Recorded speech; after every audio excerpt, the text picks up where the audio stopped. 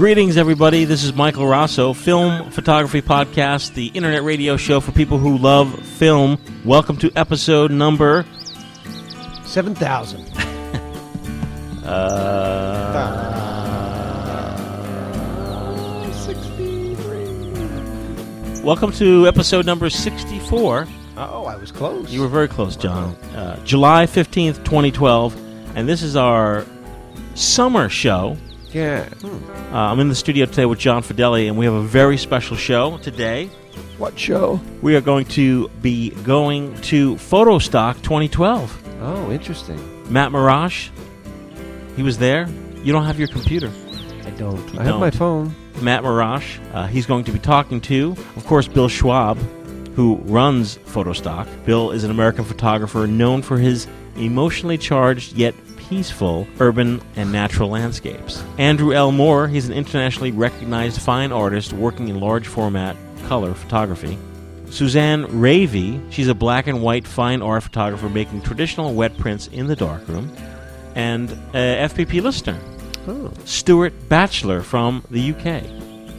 He is a black and white photographer specializing in long exposure technique called painting with time. Really? Interesting. Yep, that's Matt at Photostock 2012. We're also going to be hearing from Hunter White. Our man Hunter. Our man on the street, Hunter White, went down to K-E-H. Mm-hmm. K is a large photo... Resell? Or Yes. Resell. Yes, you could sell them your film camera and you could buy it back. Yeah. K-E-H, yes, you could buy stuff. Do they sell Leicas? I have no idea. But I saw in the pictures that Hunter sent that he took on the spot, there was like a bunch of Mamiya medium format cameras. So we're looking forward to hearing that. And then we're going to be hanging out in the studio. We're going to be talking about John's gas gear acquisition syndrome. John purchased a bunch of cameras. Bunch of bums. Yeah, seems like he may have a bunch of bums. We have them here right on the table in the studio. We're going to be reading many listener letters who have lots of questions and comments. And then we're going to be giving away a beautiful... Look at this thing. There it is. It's like a piece of art. Leslie from Imagine That donated. Did she make this? Did she custom make this? Leslie Leslie reskinned it. Reskinned it. It's a lovely job. Lovely. It's a Polaroid it's like one-step. Skin. It's a Polaroid SX70 sonar one-step. And it's reskinned in a beautiful red alligator skin. Red alligator skin. It's gorgeous. Yeah, deep red. Deep red. Blood red. It is a coveted camera. It's very cool. And we're giving it away later. Let's take a break, and then when we come back, we're going to roll right into Matt Marash at Photostock 2012. Yay!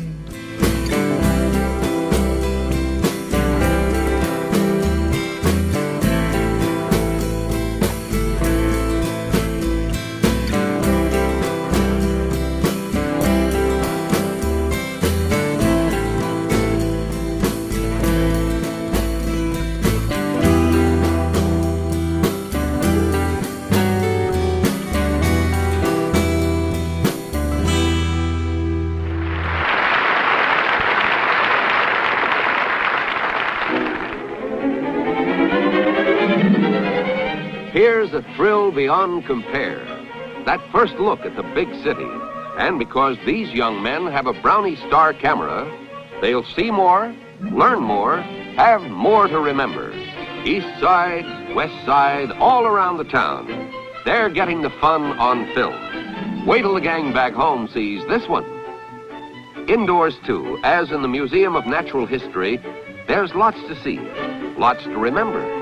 And their Brownie Star camera saves it all. Now the big stem, as the boys get their first fling on Broadway. Home again, they're the envy of every kid on the block, thanks to a camera that costs less than $10. Right now, some boy or girl you know would give the world for a Brownie Star camera. There are 3 models to choose from, and you couldn't find a better gift. Hey, we're back. John, where is Photostock? It's in Harbor Springs, Michigan. Okay. It's an annual event. Yes. Where photographers gather to... geek out. Yeah, to shoot, to enjoy nature, to have workshops. I was going to say, is Matt going to be hosting workshops or going to workshops? No, Bill Schwab is the host. and he invites guests. People just sign up and go. Looks very intensive. Yes, It's very hands-on. very hands-on. A lot of fun and recommended.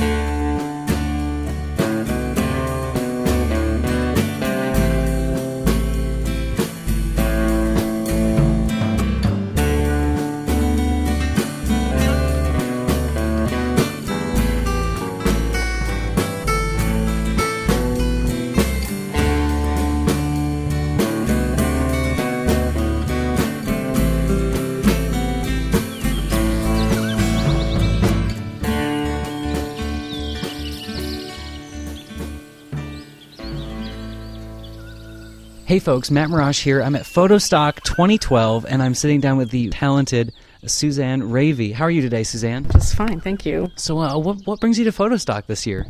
I had been seeing Bill organize this for the past, 6 or so About years. 6 years, yeah. And then I always wanted to come. And then finally this year I thought, okay, this is the year I'm going to do it. The reason I hadn't come before was it's the end of the school year, and I'm always a little bit busy in June with the end of the school. But this year we had fewer snow days. Kids got out a little earlier. So I got lucky for the timing. I shoot a lot in the summer, and it's sort of nice to meet with people and just get energized creatively around other photographers. And do you see a lot of, since you do portraiture, it's very cool to see other people's styles and what they prefer to shoot, right?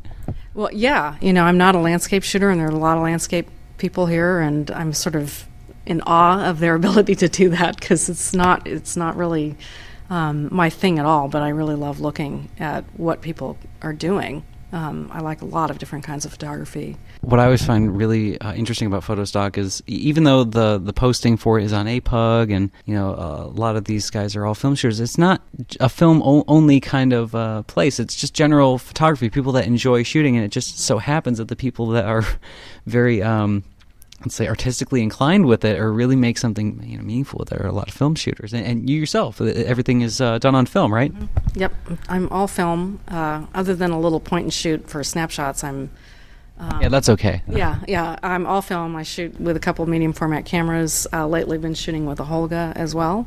Oh, that's a little change of pace. Yes, it is. So, and I like my Tri-X, and I like printing in the darkroom, all analog, from start to finish. Wow, okay. We have a lot of listeners that are, the hybrid workflow, or they kind of farm it off to the lab, but just as far as shooting and producing work, it's just all film, and it's just the way to go, I guess. I don't know.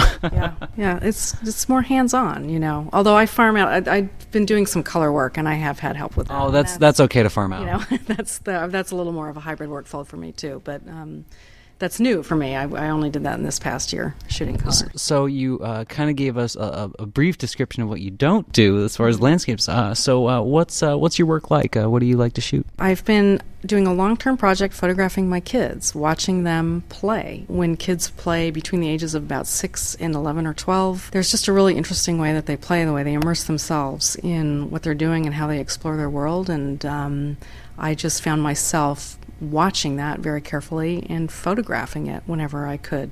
When at moments of free play, not organized, whatever they're doing. If the light's good, I'm photographing it. Whenever I can. So you do you're shooting film and it's medium format, so that can get kind of obtrusive, but big and clunky sometimes. Is this more is it posed? Is it photojournalistic? What? It's a little more. I would say my approach is a little more documentary. Okay. Or it can be kind of clunky. My kids are a little bit used to it at this point, and they don't generally change what they're doing, even if. Oh, that's good. So they're not hamming it up or anything. Yeah. No. Sometimes when they have friends over, though, the friends will ham it up. They see my camera and they start giving. I was hamming it up for you, ladies and gentlemen. Suzanne actually took 2 rolls worth of portraits of me yesterday. I don't know where they're going to end up. I hope not too many postings online or anything, but it was flattering. She's fantastic. The way she works, it's very very quick to it too. I couldn't believe you'd gone through 2 rolls of film. So I can say firsthand, she's very gentle on her subjects. Well, that's good to know. I've actually been interested because I've been photographing the kids for so long, and I've been feeling in the last couple of years or year and a half that I'd like to shoot a little bit differently and shoot more adults. And so I've been kind of starting with this just tight portraits of grown-ups, basically. Oh, okay. And you consider me a grown-up. I am honored. Thank you. No, much younger than me, I think. But so it was sort of nice to have the opportunity, and my goal actually coming here was to try and just corral a few people into making some portraits like that. I do find it a little difficult to just ask people I don't really know to sit for me, and so the kids really help out with that. Yeah. A little bit. Well, kids, it's a little easier to ask, and so it's. I felt like this was going to be a good exercise for me, just to kind of break through some of my own fears about just asking people. Also, so photo stock in general, coming and just mingling with other folks is a big help too. Exactly. Okay. And so because I'm trying to change things up, and I'm trying to start making some bodies of work that are a little bit different than the other ones. I think it's good to have. I was very, very focused on the kids playing work for a long time, and now I'm beginning to feel like I'd like to have a few other projects going, a few other themes running through my work, that if I'm getting a little creatively bogged down with one, I can maybe pick up on another. Get a fresh change of, take a breath and work on something else. These kind of portraits are a pretty nice way to do that. And I'm interested in faces, so I don't know where the work will go or what I'm going to do with it. You heard it here first, ladies and gentlemen. So if I like it, but I'll send you a print. I'll ask you before I post it online. I'm not going to... Oh, no, that's okay. Go crazy with it. I didn't even have anybody sign a model release. I'm not, Oh, that's a no-no. Everybody, you need releases whenever you are in somebody's own space, or, public space is good, but this was kind of a private gathering, so maybe you should... I'm not gonna fault you, don't worry. But usually what I'll do, if I have photographed somebody, and, if I have friends over whose kids over playing with my kids, if I would like to use one of their pictures in the portfolio, what I'll end up doing is making a print for them and try to print for a release. Yeah, basically. That's what I do with my barbershop. And if they say no, it's really fine. I don't want to piss anybody off about that. I think people sometimes want to be careful about their kids' pictures online. I never really identify anybody in the pictures, so I don't want that to come back. Yeah, and I have kids on my website. I need to be careful about my own kids' privacy as well. So I'm mindful of that and try to be respectful of that. So I think you do a great job. It you titled it "Play," and it feels very much like that. It's very lighthearted. It's Time Let Me Play. I'm sorry. It was pinched from Dylan Thomas wrote a lovely poem called Fern Hill. It's kind of a long poem, but that's a line in there, and it's a little bit of a like a paean to sort of lost time in your life and thinking about your childhood and how things were, and I sort of feel like when I photograph the kids, I'm doing that a little bit. It's like I sort of remember being able to immerse myself the way the kids do, and I feel like when I'm making pictures, I'm doing that again a little bit. I kind of like the imagery that you showed, and I would say about half the images in the series, and you can correct me if I'm wrong, but they have you're facing their backs, and it kind of doesn't abstract it, but it feels like you can put yourself in the child's position when they're playing, and it kind of evokes a little more memory. It has a different feel from when they're facing the camera and you can see their faces.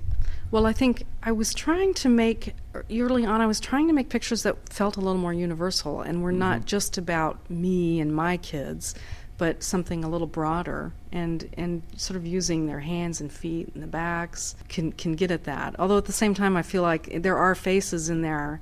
I mean, I have one where his eyes are closed, and I when I shot it, I thought, oh, this will never work. But it looks amazing. Yeah, and then when I printed, I thought, oh, this works. And partly, I think because his eyes are closed, and you can kind of put yourself in that project phase. yourself. Yeah. I think with anything childhood memory, there's something really. Everybody has a set of common kind of childhood memories that they can relate to, and then there's the very intimate ones, and they project when it's the face in the back or there's no identity behind it. They can put themselves there. Yeah, and that's kind of what I want to do with the work, just like give it a little more just make it just broader, not just me. It's not just about me and my kids. And I have plenty of those kind of pictures.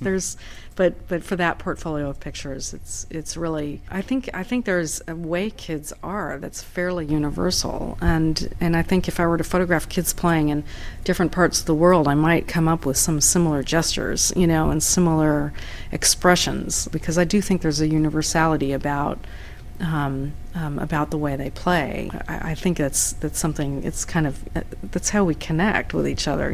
This. Well, yeah, we're up here playing with all this gear in large format and wet play. It's you can't not call this play. Exactly.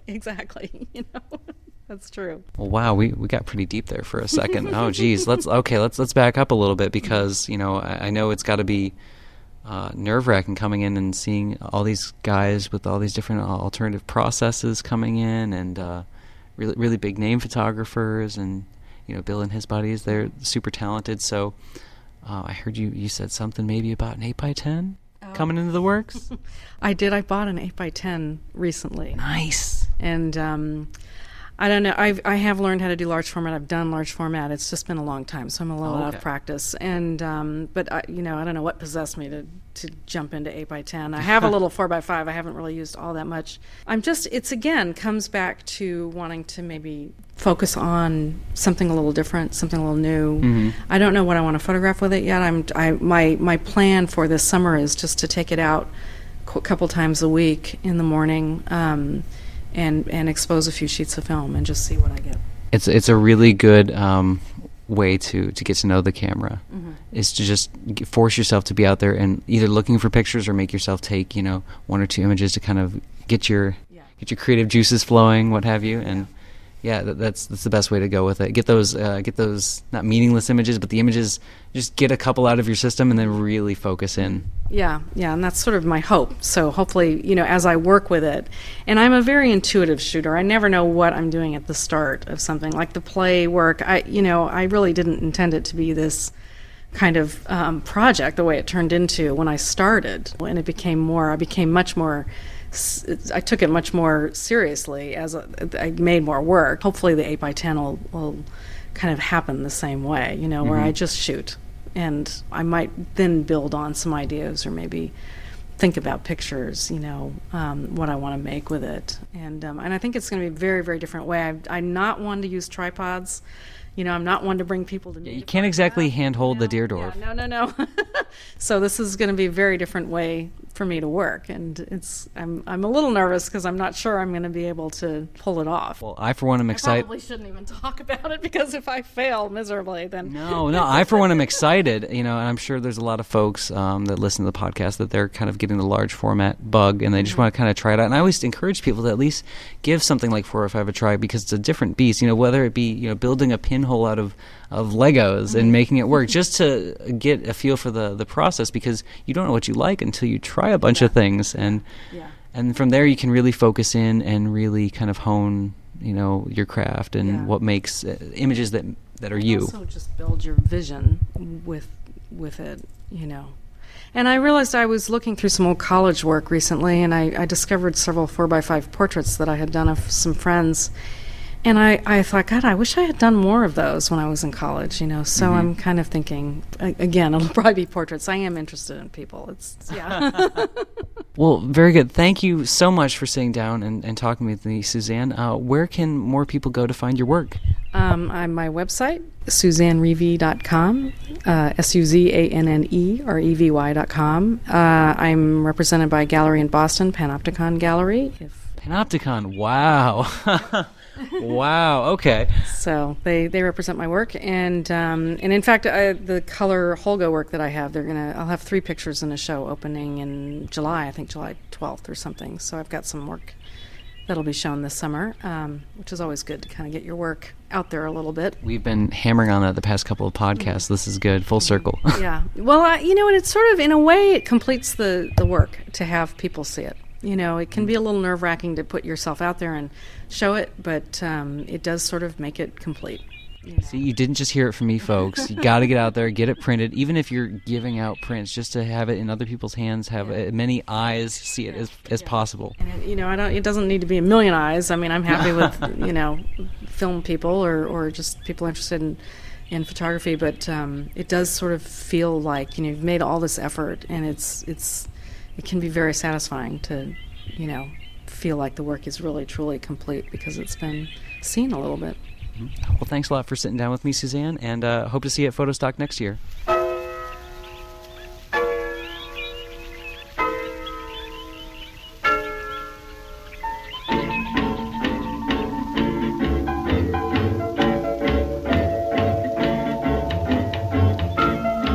Hey everyone, Matt Mirage here, Photostock 2012, and I'm here with an FPP listener who's come all the way from the UK, Stu Batchelor. Stu, how are you doing today? I'm fine, thanks. Yeah, Matt. Yep, fine.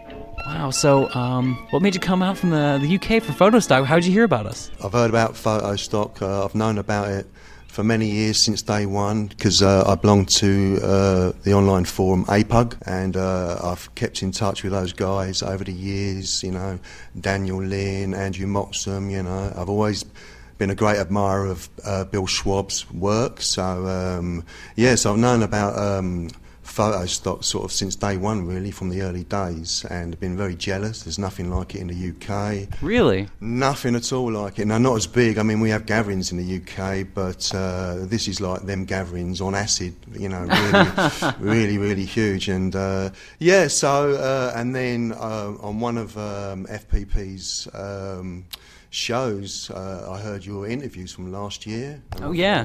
Yeah, and I heard you talking about it and interviewing Andrew and a quick interview with Bill, and I thought, I'm doing it this year, I'm going out there. I'm glad it had some impact. It definitely did, yeah, and of course, so, I mean, this is my first visit to the United States. I've always wanted to come here, and you grow up, and your picture in your mind is New York City, you grow up with New York and the films and the streets, and you think that is America. Mm-hmm. It's kind of surprising when you just get out there a little further from the city. Oh, yeah, definitely. I mean, very beautiful city, totally in contrast to, the buildings and that to London. Mm-hmm. And, so I thought, I'm going to do it this year. I'm going to go out and I'm going to do New York, and I'm going to walk up and down and enjoy it. And then I'm going to head over to Photostock and meet up with the guys. And I was a little bit nervous at first, because... Oh, why is that? Well, new country, miles away from home, so meeting new faces, are they going to like me? My English accent, and my interpretation of things compared to the American way. I think you were instantly loved. Oh, that's nice of you to say, Matt. It really is. And and you couldn't believe it. I mean, I landed on Wednesday night, and Bill Schwab picked me up from the airport. This little, the baggage area has a little stuffed lynx sitting in the middle of it, like staring at you. Quite funny, and made me quite welcome, and brought me out here to the Birchwood Inn, and made me comfortable, and had a beer with me, and made sure I met up with Andrew Moxham before he left, and so I've been made so welcome by everybody here. I made some good friends, and this is a fantastic place. So. Get on that plane and get over here, you guys from the UK, so, yeah. Well, I got to get over and visit you guys, too. Well, yeah. You've been threatening it. I mean, the guys over here have been threatening it for a long while now, and it's not quite happened yet, so it's going to. But you should be getting over to London. That's what I mean. I got to get over to London, because you said you know some of the Film Wasters guys, right? Film Wasters, yeah. I'm good friends with Leon Taylor. Hello, Leon, if you're listening. And I've met Ed Wen and the rest of the guys. And I got to get over and meet those guys too. Meet them, for sure. Like, I'm sure they'd like to meet you too. And definitely. So they're listeners of you. So yeah. They will listen to you. The cross promotion and is just endless here. We try to talk about anybody that's doing film, shooting film. What was your takeaway with the number of film shooters here, and just how the different range of shooters? Well, one of the main reasons I wanted to come here also is because the alternative processes. You've got the guys here working on wet plate. Oh, it's stunning, right? The setups they have. Well, Matt, I've never seen a wet plate before, and I come out here, and the first thing Andrew Moxham did on the first day, a morning after I'd arrived, as he set up. So literally the first wet plate I ever saw was myself staring back at me, you know, and you know yourself, you know. It's magical, right? Looking at yourself in the mirror almost, yeah. Well, not only that, I mean, just holding it in your hands, this beautiful 3D effect that you get with it, you know, and the whole process and the smells and everything and the passion that these guys have got, you know, and then you've got the sharing of the portfolios, and, you know, the work here is just absolutely outstanding, you know. Well, I can say I saw, you know, some of your work, and I'm still floored. Like the long exposure technique that you have is spectacular. Can you go into that for our listeners? Yeah, sure. Well, I use a technique I call painting with time, and basically it all started from me not having any ND filters, you know, to slow waters down, and so I started using multiple exposures. And I'm very bad at maths, so I used filters to get my exposure down to either 1 or 2 seconds. Because I knew that, you know, 61/60ths of a second equals a second, you know, believe it or not. I'm that good at maths, like. So what I decided to do, fortunately for me, I've got a motor wind on my Pentax 645. Oh, that's okay. Yeah, so I can just, you know, and basically what I do is I'll build up an exposure in exposures of 1/60th of a second. So I'll have either 1 or 2 second exposure, and I'll have the scene sitting there in front of me. And basically I'm painting with time, because I'll sit there and, for instance, if I'm on a beach and there's some waves lapping around rocks, so what I'll do is I'll just sit there and I'll wait for a few waves to lap round by the rocks, and I'll let off 5, 6, 7 exposures, counting in my head, and then sit there a little bit more. When a few waves come midway, I'll then rattle off 5, 6, 7 frames more, and you keep doing that, and you're building up exposures, and eventually you'll have either 60 or 120 whatever exposure on that one frame. And you're kind of seeing this image build up in your head and just kind of designing it, right? Well, you start off with the image inside your head, you know, rather than letting a neutral density filter do that for you. Dictate it, and let nature dictate it. You are literally painting with time, you know. And when I arrive on a beach with some of the guys when we go out shooting back in the UK, you know, they're like, oh man, here comes Stu. No, no, love it. No, I mean, basically they're running around, like, you know, buzzing around everywhere, and their tripod will go down, bang, bang, bang, bang, and they're moving around all the time, and I'm just standing there, you know, on this one spot, you know, my tripod sunk into the sand, you know, and I'll wait, and I'll be there 10, 15, 20, half an hour sometimes, like, you know, just making that one exposure, and then I'll move on, you know, so, yeah. Well, I can say, ladies and gents, the prints are just so unique. I've never seen anything like it. It's a technique that when you see the print, you know it is not your everyday long exposure, but you don't know, like, without the explanation, I would have never guessed there's that much work that goes into it. And it's truly a craft, sir. Very nice of you to say so, Matt. Very nice, you know, and equally, what can I say? You know, I see one of your photographs this weekend, you know. I know, I wish I would have brought more than just the one. Whoa, carbon print, and the first one I've seen that hasn't been behind glass, because they've all been in museums before. And oh, yeah. No, they got to be seen without it. Oh, man alive, yeah. So, equally, you know, full admiration for what you're doing.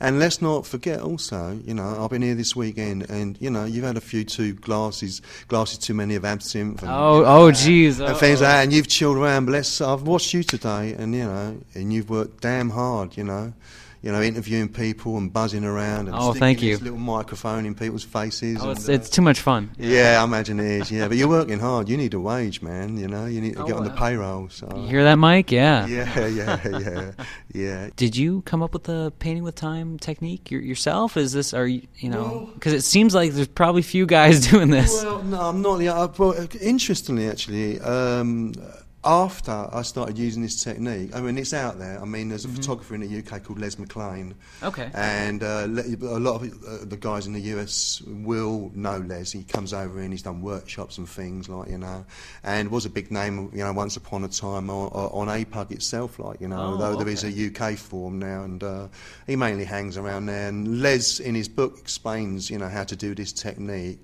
So I probably picked up, without even really thinking about it, you know, through Les' Les's technique. But then, you know, I got interested in the work of a UK photographer called John Blakemore, and he's John Blakemore. Okay. And John Blakemore was doing it from the year dot. You know what we're all trying to do today. John done, 15 or 20 years ago, like, and it's John works in exposures of a quarter of a second sort of thing, like, because if you look at water, and John's print, there'll be this really glistening, glowing highlights, and it's 1 second there'll be 4 quarters, boom, boom, boom, and almost one after the other, like. And bearing in mind that he's also working in large format 5x4, like, So I was just gonna say, everything you're talking about right now kind of sounds like you need to try some large format. yeah. Well, I mean, actually, almost the day I arrived, Andrew Moxon was, looking on the web and ready to buy me one, and there's one here. It's 220. Trying to sell you one, yeah. Trying to sell me one, yeah. But I mean, the thing is,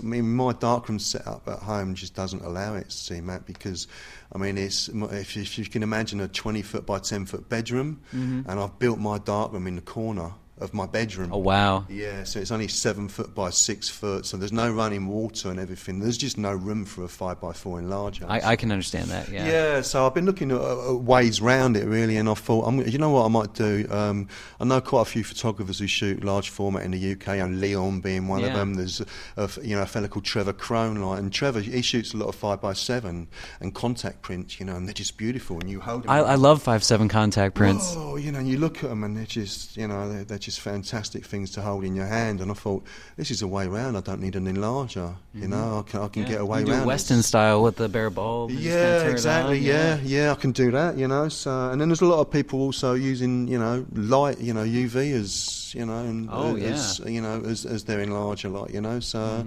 There are ways around it, and it would suit me, you're quite right, because I stand in one spot for a long time, as I've said before, so so 5x4 would be a good way to go, Perhaps I should sell my car and I've considered it many times, but keep doing what you're doing. It's great work. Where can people see some of your work?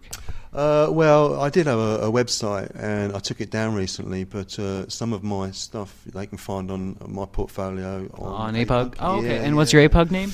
Stu Batchelor. Yeah, okay. Just Stu with a gap, Batchelor. And there's some old stuff on there, some group gathering stuff and that, and hopefully I'll be putting some more on from this trip as well. So, great! Did you get a chance to shoot? Yeah, I shot. I took my OM1 into New York. I mean, not a 35mm guy, but make it work. Yeah, definitely. I shot approximately about 7 rolls of film in New York itself, and I got time to hang out in the parks with the people, and kiddie and toddler and mother groups, and with all them beautiful buildings in the background, and down to Soho and Greenwich Village, and it's just such a wonderful place and stuff. So we count on seeing you at Photostock 2013. I hope to. Yeah, I definitely hope to, but definitely 2014 for sure. Definitely. Okay, we'll hold you to it. Well, thank you so much, Stu, for the interview, and we'll hope to see some more work from you soon. And thank you, Matt, and thanks for your lovely comments on my work.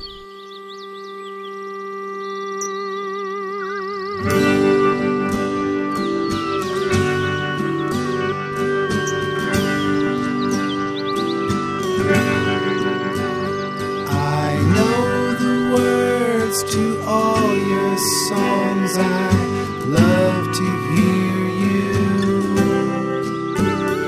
Your hands are folded into mine, so good to feel you too. I want to connect you to the world. Your phone enter my head, turn my heart to balloon. A snowball on an old wood stove, I melt when I'm with you. I need to be with you in this world.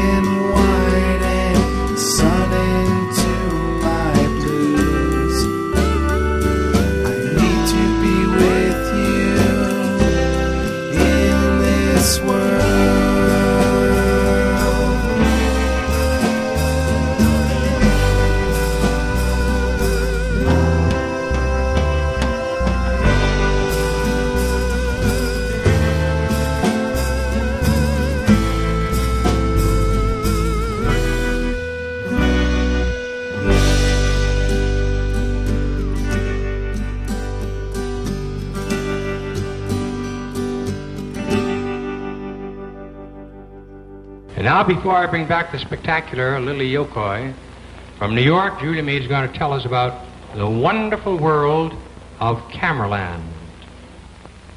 Well, Ed, all America is Cameraland, and it's yours just for the picture taking. Now, let me show you.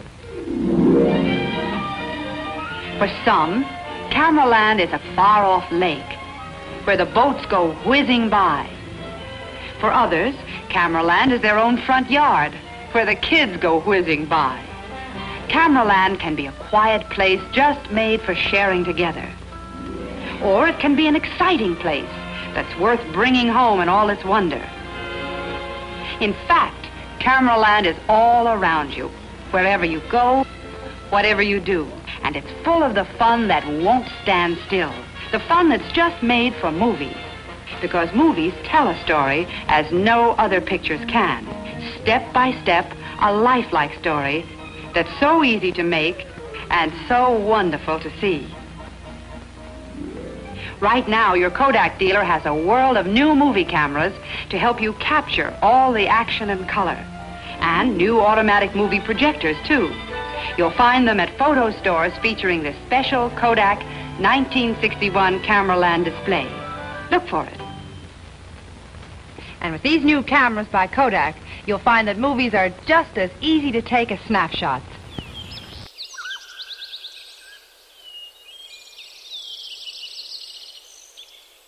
I'm sitting here with special guest, internationally known fine art photographer, Andrew Moore. Thanks for stopping by, Andrew. Hey, Matt. Nice to be here. Andrew, what brings you up this way? You know, all the heck the way up to Harbor Springs. When I was working in Detroit, my assistant was Dan Siebold, and was a fantastic, very intrepid, very brave soul who accompanied me, guided me, kept me company, just was all-around amazing person to work with in Detroit. So he's been to Photostock several times before, up here kind of experimenting with wet plate. I'd never seen the process, but I was actually down in Grand Rapids giving a talk at the museum where my show just opened, and I thought I'd come up and check it out. This is fantastic, full circle. I interviewed Dan last year at Photostock 2011, so this is coming back full circle for the listeners. Hope they can catch that. And so you talked about your body of work, and what body is that for everybody out there? The book is called Detroit Disassembled. It's based on a show coming out of the Akron Art Museum that was at the Queens Museum, now is at Grand Rapids until the end of August 2012, and then we'll be moving to the National Building Museum in Washington, D.C., end of September 2012 through February 2013. Wow, and for anybody that's kind of looking for a loose idea on the work, Andrew specializes in beautiful, large format color work, 8x10 and 4x5 for some of the Detroit Disassembled. And can you go in a little bit into, what your work is? My work generally deals with places that are in some kind of transitional or in-between phase. So, for instance, in Cuba, many of the cities, architecture, interiors, homes, all kinds of places that reflect this sense of time, sort of out of time, this sort of unique path that country has taken. Similar project in Russia with layers of, a church that had been turned into a soap factory and then was turned back into a school or something. And now Detroit, which has gone through many phases and is currently struggling to rebuild and renew itself, and the buildings that express the glory days, as well as places where nature has really reclaimed those buildings, and different sorts of structure, spaces, architecture, scenes that reflect history and the creation of modern history. So, Andrew, I'm sure you're very well aware of this, but your book has stirred up a lot of inspiration in people that are especially interested in the urban exploration and just the decay element of things. What's your take on how people have perceived the book? Well, when I started the project, I was really focused on making great and, to my mind, beautiful pictures. I wasn't really aware that the book was going to be controversial in any sense. I was just trying to make something that was profoundly satisfying to myself. As it turned out, once the book came out and towards the end of the project itself, with the recession and things in Detroit seeming to take a turn for the worse, many people in Detroit itself, but all over Michigan and other parts of the country as well, felt that I wasn't presenting the whole story, that I wasn't talking about Detroit's unique character, its struggle, it's the spirit of Detroit, which is life's hard, but we're struggling to make it as good as possible. And I felt that, in fact, my book did reflect part of that struggle and did talk about the unique and the beautiful things of Detroit, maybe not necessarily to their taste, but dealing with things that are both tragic, difficult to look at sometimes, but also very moving at the same time. So my book really tried to cover many facets of the story of Detroit and my particular take on it as an outsider. Well, I think you were very well received. We had a wonderful presentation by you last night, and you showed us a lot of your images leading up to Detroit Disassembled. And my takeaway from it was when I saw it, seeing the Russia images and the Cuba images, there was such a more human element to them, and it had a warmer feel to it. And the more I'm looking at these, I'm like, God, it's not about decay at all. It's just beautiful. Well, it's really about just like people have chapters in their lives. Buildings have chapters in their lives. Cities do. Countries do. And this idea that we go through change and transition, and sometimes that's difficult to capture in a photograph. A photograph is so much about, slicing through a moment in time. But then again, if you can find a subject that reflects, or somehow that slice through time is actually visible in the photograph. It's like slicing through a rock face and seeing the sedimentary layers of time. That I'm looking for subjects that are expressive of both the past, the present, and give some hint about the future as well. So with all of this you're trying to convey in a photograph, would that be a big reason why you chose large format in particular, because you're getting all this beautiful detail, in a large print? Would that be a reason why? Or partly, my training, I studied with Emmett Gowan, and he was an 8x10 guy doing those circular photographs before he got into the aerial work. And Emmett in turn had studied with Harry Callahan, and Harry Callahan in turn comes out of Chicago and the Art Institute. So there's a long tradition that I'm part of, and a lot of that was using large negatives. And also another reason I use large negatives is because I'm a printmaker. I love making big prints, and the large negatives are certainly very compelling and very engaging, printed large, 40, 50, 50, 60, and so forth. And on the other side, just the details in the negatives themselves can tell different kinds of narratives, have competing narratives. You can have textures of damage and nature's destruction of a space, and at the same time you can have plants growing and ferns and something that looks very lush. And the only way to really express that is to have enough detail to make that very visual and very visceral in the print, I would say. And we had a couple questions, coming in about what Andrew does, on the technical side of things. And he prints these beautiful, gorgeous, large format images, 40 by 50, 50 by 60.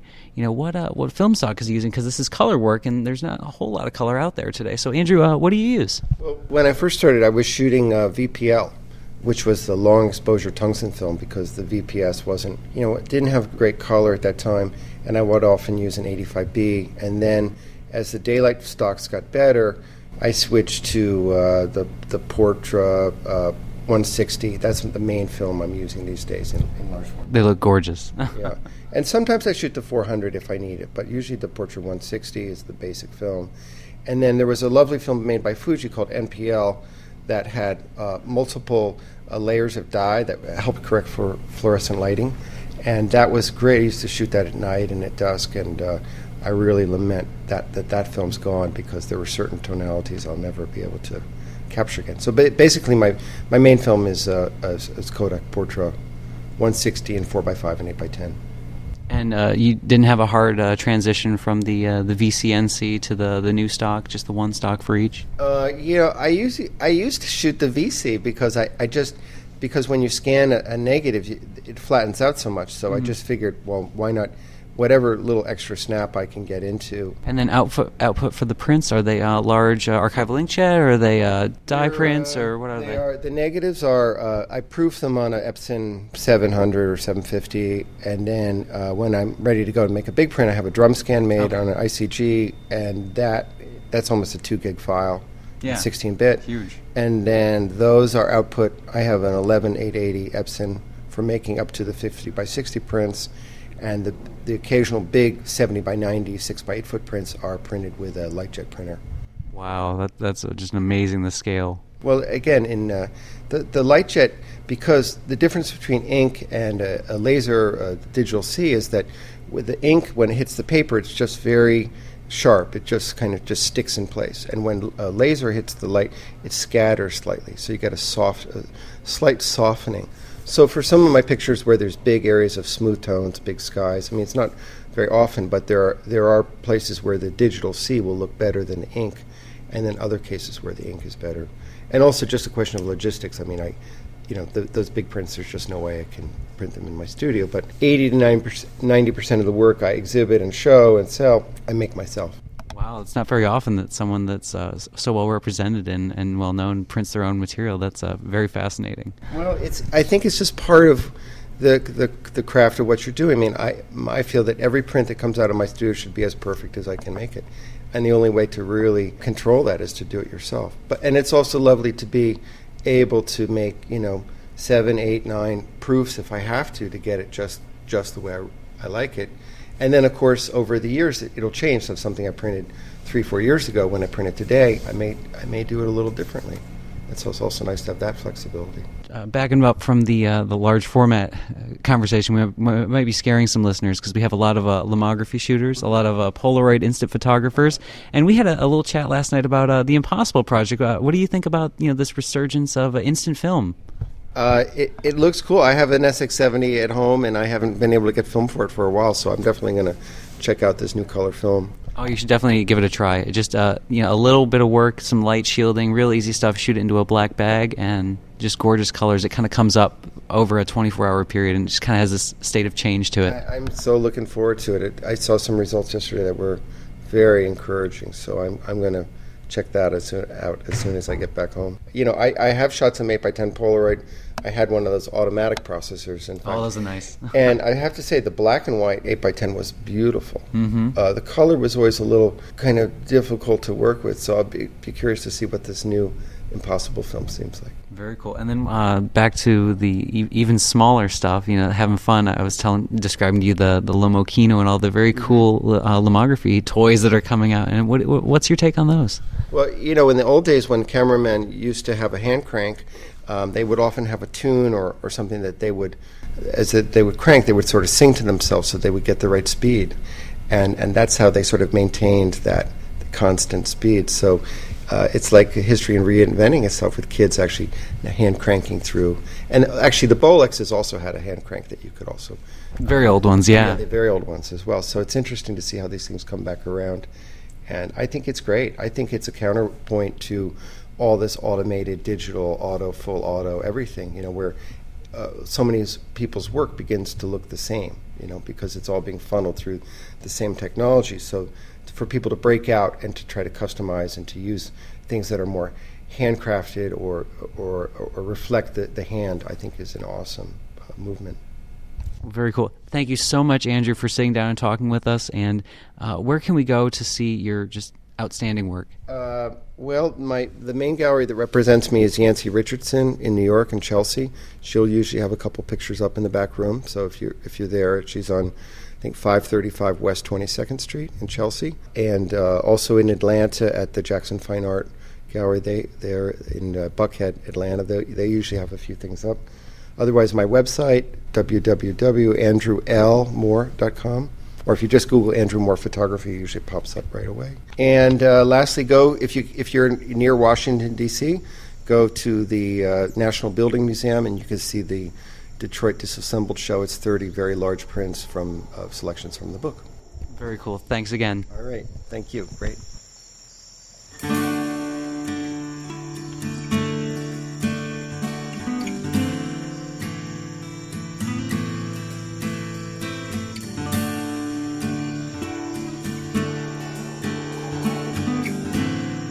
Hey folks, Matt Marash here, Photostock 2012. I'm here with the one, the only, the best host on the earth, Bill Schwab. How you doing, Bill? I'm doing fine, thanks, man. You flatter me. Oh, no, this is it keeps getting better. Do you ever get sick of saying that every year is the best year of photostock you've had? No, I don't. This is the 7th one, so we're hoping that it can keep getting better, but I don't know how we're going to keep topping it. But there is a little bit of a magic to it, and it seems every year it pulls itself off, it does it itself. I'm really happy with it. I couldn't be happier. I'm having a great time with it. It's wonderful to do this once a year and to meet everybody. And, what I'm noticing now is a lot of the newer and the younger people coming, and there's a lot more now, and it's really nice. It's not just a bunch of old guys sitting around anymore. It's encouraging. Yeah, it's very encouraging. And the other thing about it is I'm the level of the quality level of the work has gone up so much over the last 7 years. It's pretty amazing the work that people bring here now. So how many, did we ever get a final count of how many showed up this year? I don't know. We're going to have to look at the photograph and then, run through my memory bank of who was here that didn't get into the photo or had to leave early. But I'm thinking we probably had north of 50, maybe 60 people. Wow, so almost double from last year consistently. Yeah. That's the thing about this is it's kind of magical, You you set the dates and invite people and it's up to them to kind of make the event what it is. And every year it's the wonderful group of people, nobody high maintenance, nobody having any problems. Everybody seems to be pretty much down with the program. One thing, because last year it was kind of a blur for me trying to get everything into 1.5 days. Right. This year I came out early on Thursday and I had time to relax and kind of loosen up, do some shooting. This place is magical. There's it's gorgeous. Everywhere you look, if you can't find at least a dozen photographs everywhere you look, you're not looking. It is. It's a beautiful thing, and it's really nice because people come from their other environments here, and they see so many more things than I do, having been here and shot here for so long, and it's really nice to see what other people pull out of it. Yeah, it is beautiful everywhere. The people are wonderful. The people that come to it are wonderful. The people here at the Birchwood Inn are... they're so gracious to us. They love us, and so every year, next week I'll be talking to them about booking up next year, so... Let's talk a little bit more about your work, because you gave us a nice little kind of retrospective on Thursday night, I think it was. Yeah, I did a little filler. I didn't expect so many people to show up on Thursday, so I figured I'd throw myself in there just to do some things, and it was really nice to do and to show people what I do. I don't think a lot of people kind of have an idea of the history of my work up here and elsewhere, so it was really nice to be able to do that and show some of my own work. Well, we have a lot of listeners, they're poking around with 35mm guys are poking around with medium format now. We have some Polaroid shooters poking around with stuff, large format, all sorts of cool stuff, and it's easy to get the large format bug here. Yeah. But we we also try to talk about the art of it and getting good at your craft, and I can't think of any better example anywhere of a guy that knows how to do it with one camera, one lens, one film than Bill Schwab. Yeah, well, I tend to be a one-trick pony in that respect, but I think it's consistency can be a really good thing. And that way I learn I know my equipment, I know my process, and that way I don't really have to think about it when I'm doing my work, and so I'm able to just freely work at my creative side rather than the technical side. Mm-hmm. That's what my talk was about, was kind of trying to get people up to speed with that kind of a thing. I'm trying to flesh out some more of your talk. Yeah, that's great. You had a statement about closer to home. Do you think you can rehash that for our listeners? Well, it's always one of my things that I tell people is that the measure of a good photographer is what they can do in their own backyard. And, I've been a practitioner of that for a long time now, after feeling like I had to globetrot to find better places to photograph. And not that I'm against that, I still do that, but so many people get locked into the idea that they can't make art in their own home, or that they have to go someplace to do it. So that's what's nice about what I do, is that I try to keep everything fairly close to home, to keep my chops up, so to speak, as far as my work goes. And there's beauty all around us, and it's not necessarily you have to photograph beautiful things, but your own environment can be the most interesting environment. And your own environment, you have a relationship with your own environment, so why not start there? You gave a wonderful demonstration on a photopolymer gravure. Can you go a little bit into that? Yeah, it's a process that for me works really well with the wet plate process, because with wet plate, as you well know, they're one of a kinds that you're doing, and I always like a way to be able to reproduce those. And photogravure, a good friend of mine named Clay Harmon got me into the process, and it's a very simple process in respect to the traditional photogravure, copperplate photogravure. So, it's starting to become my new passion. I've picked up an etching press, and I'm working on making my plates and working on eventually starting to do some editioning of my prints. Because you also have Northlight Press, right? Northlight Press, and I'm doing my book runs now. I don't know if any of the listeners know about the 11+1 series that I've been doing, but it's a small book that I do, and I'm trying to do 6 a year. I've got 6 under my belt right now. Number 7 7's about to come out, and then number 8. And I'm working with a lot of contemporaries of mine, not necessarily all contemporary photographers, but contemporaries of mine as well as some well-established. So I'm interested in emerging artists and in established artists. And through Northlight Press and this 11+1 books, they come with 11 reproductions and 1 original print. Oh, wow. And so what we do is the photographers, I work in concert with the photographers that I choose to do the books with, and we have them do an edition of 100 of their prints that will be tipped into this book when they come out. But unfortunately, not everybody is able to do that, or I have a wet plater right now named Ed Ross that's going to be the next book that comes out. Femme Fatale is the name of it. He does wonderful wet plate nudes. But we really had no way to reproduce it, so we are doing it in a photogravure. And I probably will start doing that with more of them as well. Wow, 100 gravure prints. That's some work. Well, it is. Clay Harmon, who was the debut, he was number 1 in the book series, and he did 100 gravures for me before I started learning the process. And I didn't think so much of it until I started learning the process, and I realized how much above and beyond the call of duty he went in pulling 100 hand-pulled photogravures. And out of one plate, that's pretty impressive. It was pretty impressive, and the consistency of them was pretty amazing as well. So yeah, so we had that book with Clay's gravure, and this next one with Ed will be a photogravure as well. But the other books in the process, we've had, Ike Eisenlord, or David Eisenlord, Ike to me and everybody else, is a wonderful gum over platinum printer, and his book contained a gum over platinum print that was quite beautiful. And Jennifer Shaw, we worked with, we did a silver print for her, and my book that I did on Belle Isle, I did a sepia tone silver print for that one as well. So I'm really trying to keep.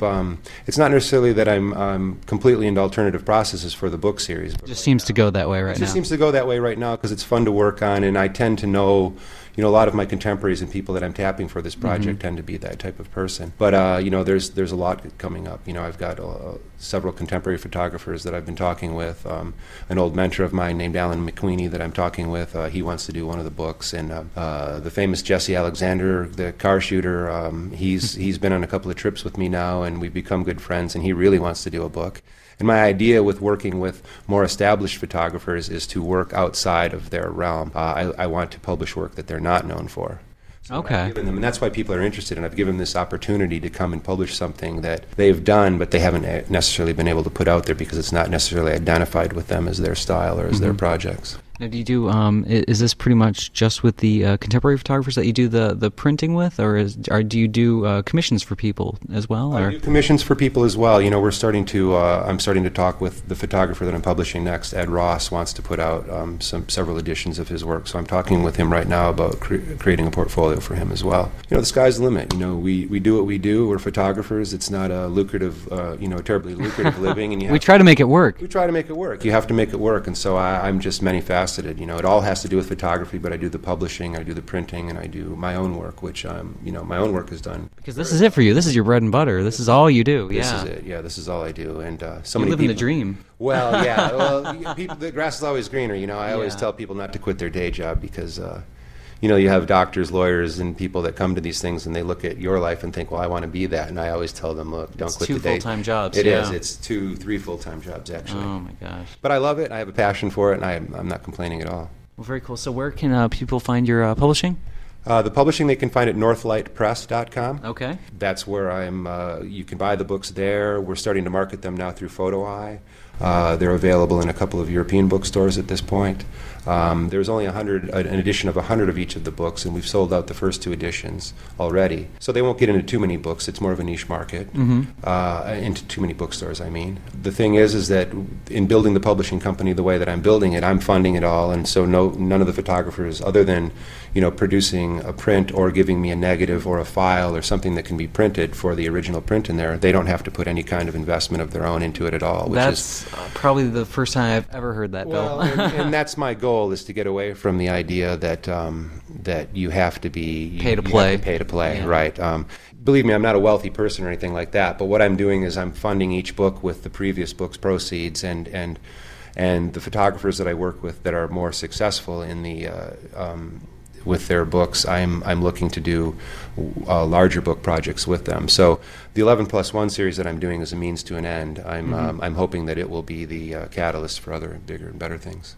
Well, great. I mean, I don't want to have you stop talking about the publishing work, but we have to hear where we can see your work. We're hungry for it. Where can we go see it? BillSchwab.com is the best place to go look at my work, and I urge anybody out there to look me up on Facebook, friend me, and I'm very prolific as far as that goes, as far as the social media and getting my work out there. So just search me out, BillSchwab.com, Facebook, wherever, and I always put a lot of my work out there. Yeah, and Photostock, I think, has a Flickr group where you can upload photos to that if you're on there. Right. If all the people I invite to come to Photostock are welcome to get to join the Flickr group and put their images on there. And it's not only images of the event; it's images that they shoot on the event. And basically, you can also go to any year. It's PhotostockFest.com is the blanket site. Okay. But each year there's usually a URL to go to for each event, and I'll be announcing 2013 pretty soon. It's already in the works. It's already in the works. Awesome. I can't wait. That's the hardest part, right? Waiting the other 363 days. Yeah. Before the next one comes. There's a lot of work in putting it on, but the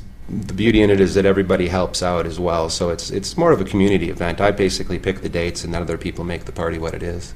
Bill, seriously, you're the best host ever. Thank you. That's very sweet of you to say. I'm blushing right now.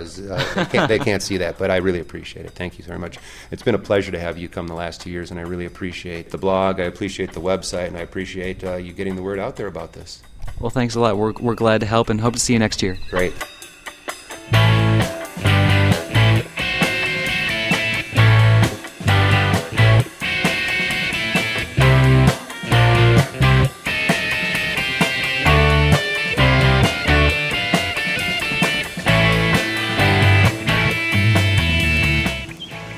When I shoot a great champion like Ben Crenshaw, history can happen at any time.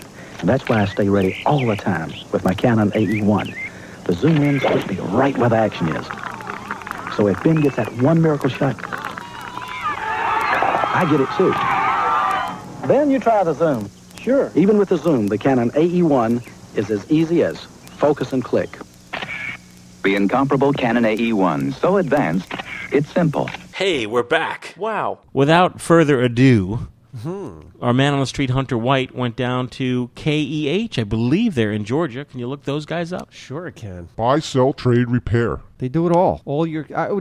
I would feel safe in saying they take care of all your camera needs. Their categories, they sell everything. 35, digital, medium format, collectible cameras, large format, and more. They are in... Doesn't say. Shmima, Georgia. Yes. Let's not wait any longer. Let's see what Hunter White says about KEH. Yo.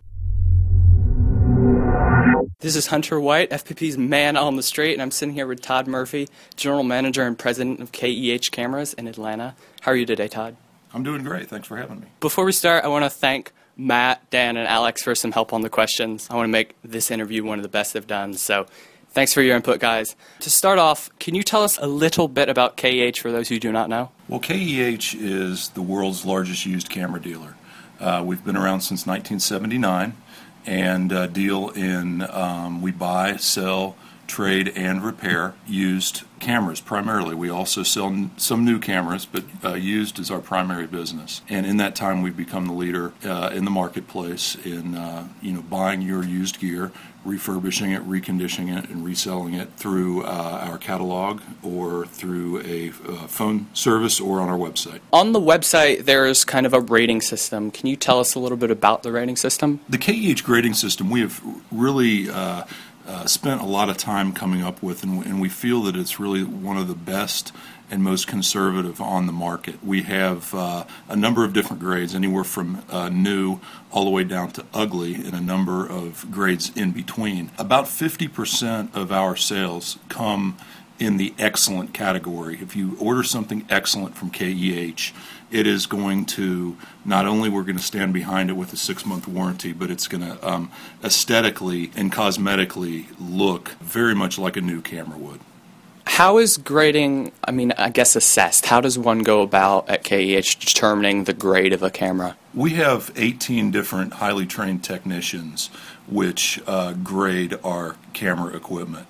And our we have very specific parameters at which we grade. If there's too many scratches, or if there's brassing, which would be a part of the camera that where the finish is worn off, or if there's scratches or marks on lens glass, or if it's a flash that has a scrape on the filter, something like that. The grading process is something that our technicians go through a fairly long process being able to grade and be tested on what our cosmetic grades are. When you get down to the lower grade, there's a tendency some people have to maybe be hesitant about getting a bargain product, but then they get it and they say it's always been great. I mean, what is the difference between like bargain and ugly? What are the differences in the very low categories? When does it become, I guess, more function over form? Where the differences will be most apparent is on lenses. And an ugly lens will have a mark or marks on the glass in some way, shape, or form that would absolutely affect image quality. It could be a piece of fungus. It could be a scratch on the rear element. It could be a coating that's got a problem. It could be separation within the elements.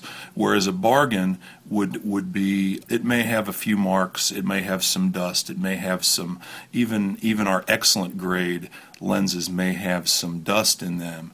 However, it would be something that would be determined not to be affecting image quality. Our grading system is purely cosmetic, so it doesn't have anything to do with how well the item works. If an item is ugly or if an item is like new, it still has to function as it would need to function properly to take a good, accurate photograph. Why would I decide to get a used camera on at KEH versus eBay or Craigslist? I mean, is the bargain system, I guess, is that the main appeal of KEH? I think anybody that buys anything used has got to be confident that what they're buying is going to be a product that's going to last, say, as long as something if they were to buy it new. It's like buying a used car. Yeah. If you buy a used car from somebody on eBay or Craigslist, you may not know exactly where that car's been. You don't know who's looked at it. You don't know who's cared for it. You don't know if it's been properly maintained.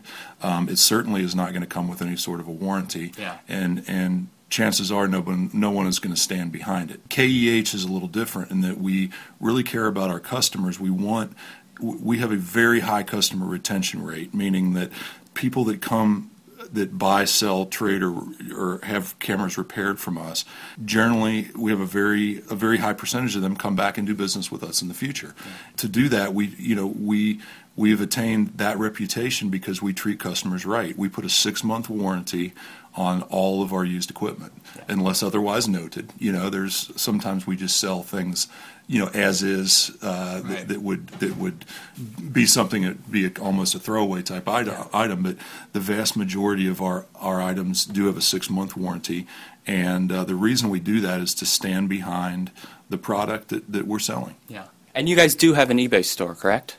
Yes, we do. We have an eBay store. We also sell on Amazon. Our eBay store carries currently about 1,100 items. Many of those items are available on KEH.com, but many of them aren't. There's a lot of esoteric and strange little items that we may put on eBay that may not go into the website. Primarily because our audience is film shooters. I mean, what is kind of the film camera versus digital ratio? And I mean, what formats do you carry? Interestingly enough, I can answer the format one very quickly. We carry virtually every format, anywhere from a miniature format like a Minox spy camera, all the way up to 8x10, 11x14 view cameras, and everything in between. We're very heavy in medium format. We have a lot of 35mm film. Our film and digital percentages are split fairly evenly. Now, the average item that we sell in the film categories is not the same value of the average items that you would sell in the digital category. However, we are really, I feel, although we don't advertise this, that we really sell more film equipment than anyone in the world also. Yeah. Because we really actively go out and look for and buy and are able to give people good money for film equipment, whether it's 35mm or medium format or large format. And so we still have the technicians here with the experience to recondition that equipment and resell it. Over the past years, we at FPP have seen kind of a resurgence in film and traditional practices, and it's kind of gone up. Has that, I guess, been echoed by you guys also? Has film, I guess, sold more in the past few years? Absolutely. And people ask me why that is, and one of the things that I kind of attribute it to is, do you have time for a quick story? Yeah. Okay. How I usually attribute that is that, LP vinyl, record sales over the past 3 years have been up nearly 50% each year. A lot of companies are starting to reproduce vinyl in records that are brand new, and this is after we've been through cassettes and 8-tracks and CDs, and now we're into MP3s. And I heard a panel one time talk about this, and they said, why are LP sales up 50%? Now, 50% is not what 50% was 20 years ago. It's a much smaller market, but it's still hundreds of thousands or even millions more albums that are being sold. The reason that people came up with it is when the iPod was brand new back in about 2000 or late 90s. Nobody had it, Only the real techies had it, because the first version of the iPod only worked with a Mac. And then they came out where it worked with the PC. And then they came out with different versions, and they came out with red, and they came out with black, and they came out with blue, and all these different versions. And now it's that, I have got probably 6 or 7, iPod-type devices in my house. I'm recording it on exactly. an iPhone, which is essentially just a really fancy iPod. Right. So it's almost like the MP3 player or the iPhone or the digital music player has become so commonplace that the younger generation today has resorted back to old technology to make it more of a unique thing. Yeah, they're just used to, having a digital camera around all the time. It's not special, but when you break out a 35mm camera, it gets attention, and it is something special. There is, and there's something about convenience. I know I have fallen into this myself, and I've recently gotten, back into vinyl. And the thing I like about it the most is that I have to put on an album side, and I have to sit there for 20 minutes and listen to it. Yeah. It's not easy to fast forward and use, I don't have a remote control on my stereo or anything like that. So, the reason I say that is film is kind of a lot the same way, is that film cameras they're nostalgic, but, people still say that albums produce better sound than CDs or MP3s. I would not dispute the fact that film produces better quality than digital, and I don't think a lot of people would dispute that. Yeah, and especially for the price. You can get a medium format camera for a couple $100. You can't get a medium format digital camera for a couple $1,000. Right, and it's all about it's kind of about the thrill of the chase. You don't know. There's something about not knowing what you're photographing and how that's going to come out, and using the knowledge that you've learned through your schooling or your experience to be able to set a shutter speed and an aperture to get a high-quality photograph.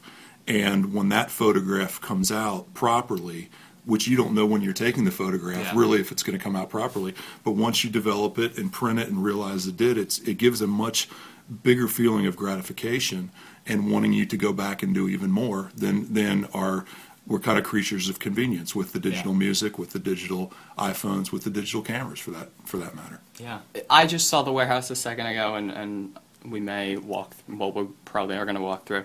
Can we get some? It's massive. First off, can we get some actual? I guess not hard numbers, but what is around the amount of gear that you have back in the warehouse?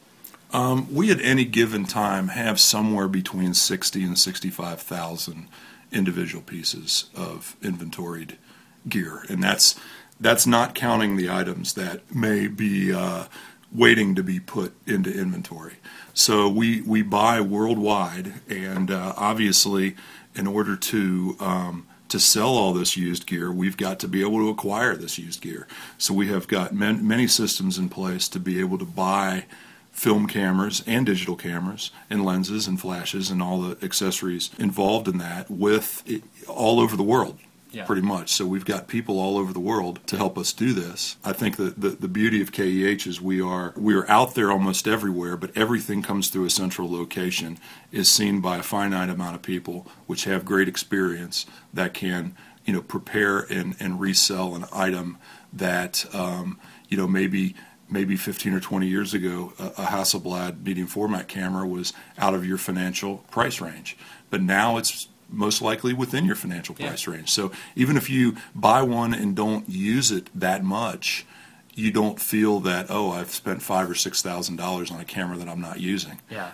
It may be substantially less and much more worth the investment for you now. Digital cameras are kind of commonplace for, losing their value when the next one comes out. What is, I guess, how does a high-end film system hold the value versus like a digital system? Film overall is it is very stable right now. Now I say it's stable. It's stable for us. There's more film equipment out there. There's a lot of film equipment out there. Yeah. Now film equipment really hasn't been made by the manufacturers now for going on probably 4 to 5 years. There's very few camera bodies still being made. Yes, you can still find one here and there, but it's not commonplace. And even the ones that are just very hard to acquire, like a Canon View camera. They're not traditional 35 millimeter for the most part. Exactly. You can get it. It's a specialty. It's a specialty item. The value really has to do with supply and demand.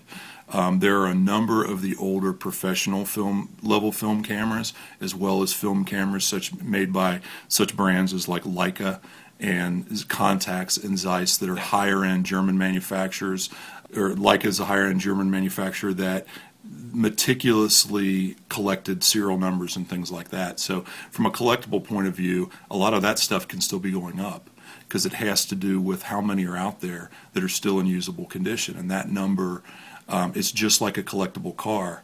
Every year that goes by, there's less and less of those cars that are on the road that are usable, that can be maintained and actually used for its craft. Have there really been any really rare or really unique cameras that have come in that you can tell us about? There are rare and unique cameras that come in very frequently.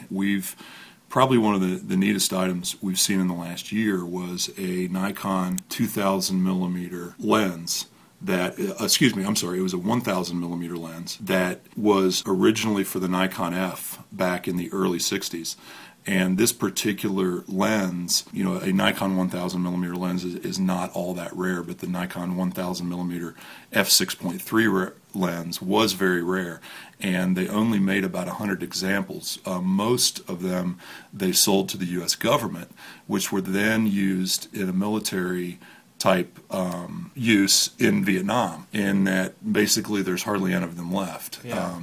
This one was found, and we actually sent it to an auction over in Austria last year, and it sold for somewhere in the neighborhood of about $18,000. Wow. You guys sell new and used equipment, but you also do repairs. Can you tell us a little bit about how that process works? Yes, our repair business has been, we have two sides of our repair business. One side we have technicians on staff to repair the items that we buy.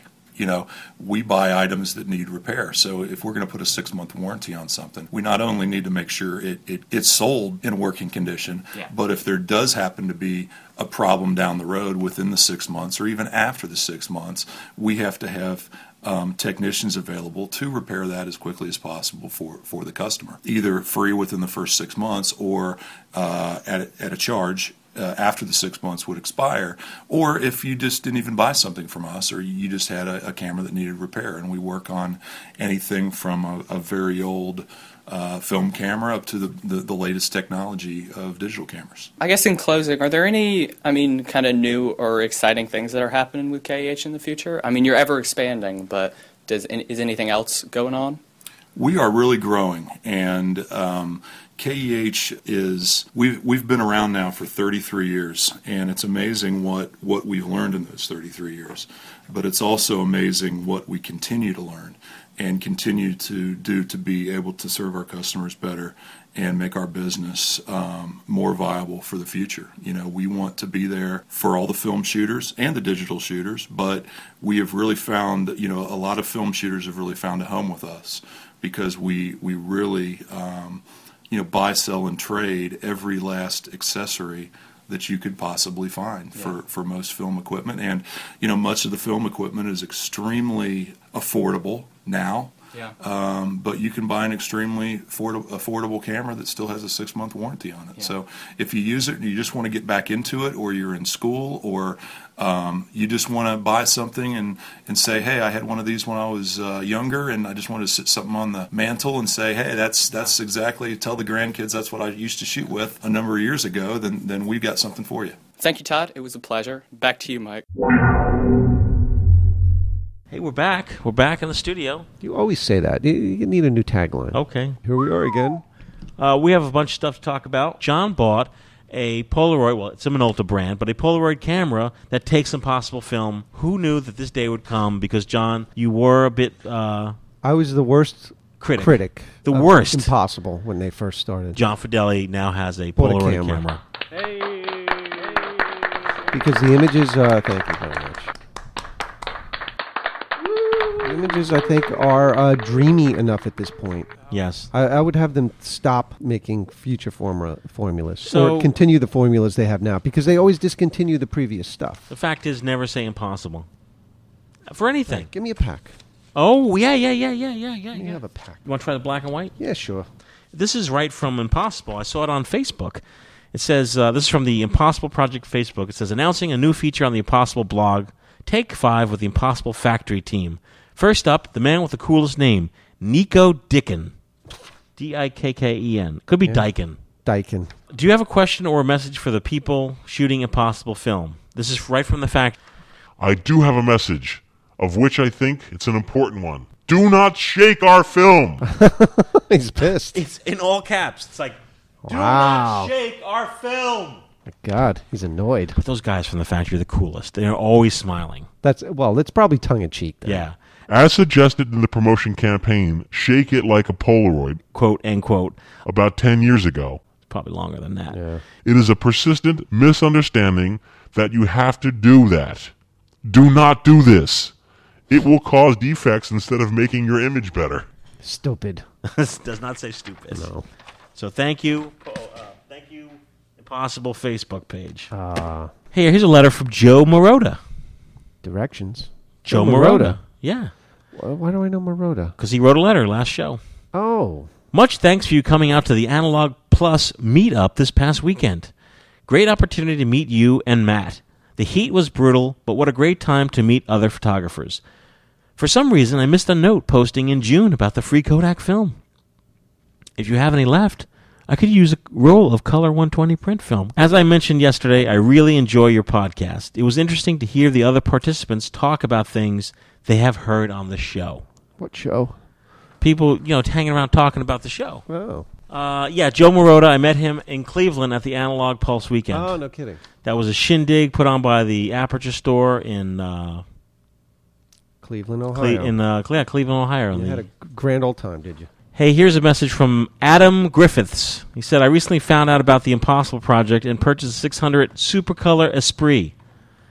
The Supercolor Esprit, that's like I knew immediately that he was not in the U.S. Oh, yeah. Why? There's no Supercolor Esprit in the U.S. It's a different name in the different name, European same market. camera. Yeah. It is the pink camera.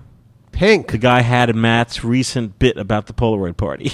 Is that right? Search the Google. The Google. He bought it for his wife, who always wanted one. There's another hint that he's not from the U.S. Whilst researching the film, I discovered you guys.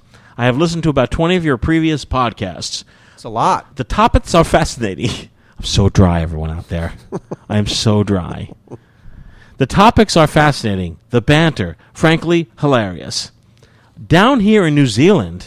there you go. Why didn't he say, Mike? See, you're like a detective, Mike. We have a small population, and therefore very small markets for anything niche. With the advance of digital technology, film can certainly be called niche here now. There are only a few stores selling it. Materials for printing are extremely hard to find. Chemicals for black and white developing difficult. Yeah. E6 or C41. And then in parentheses puts the sound effects. C41 E6.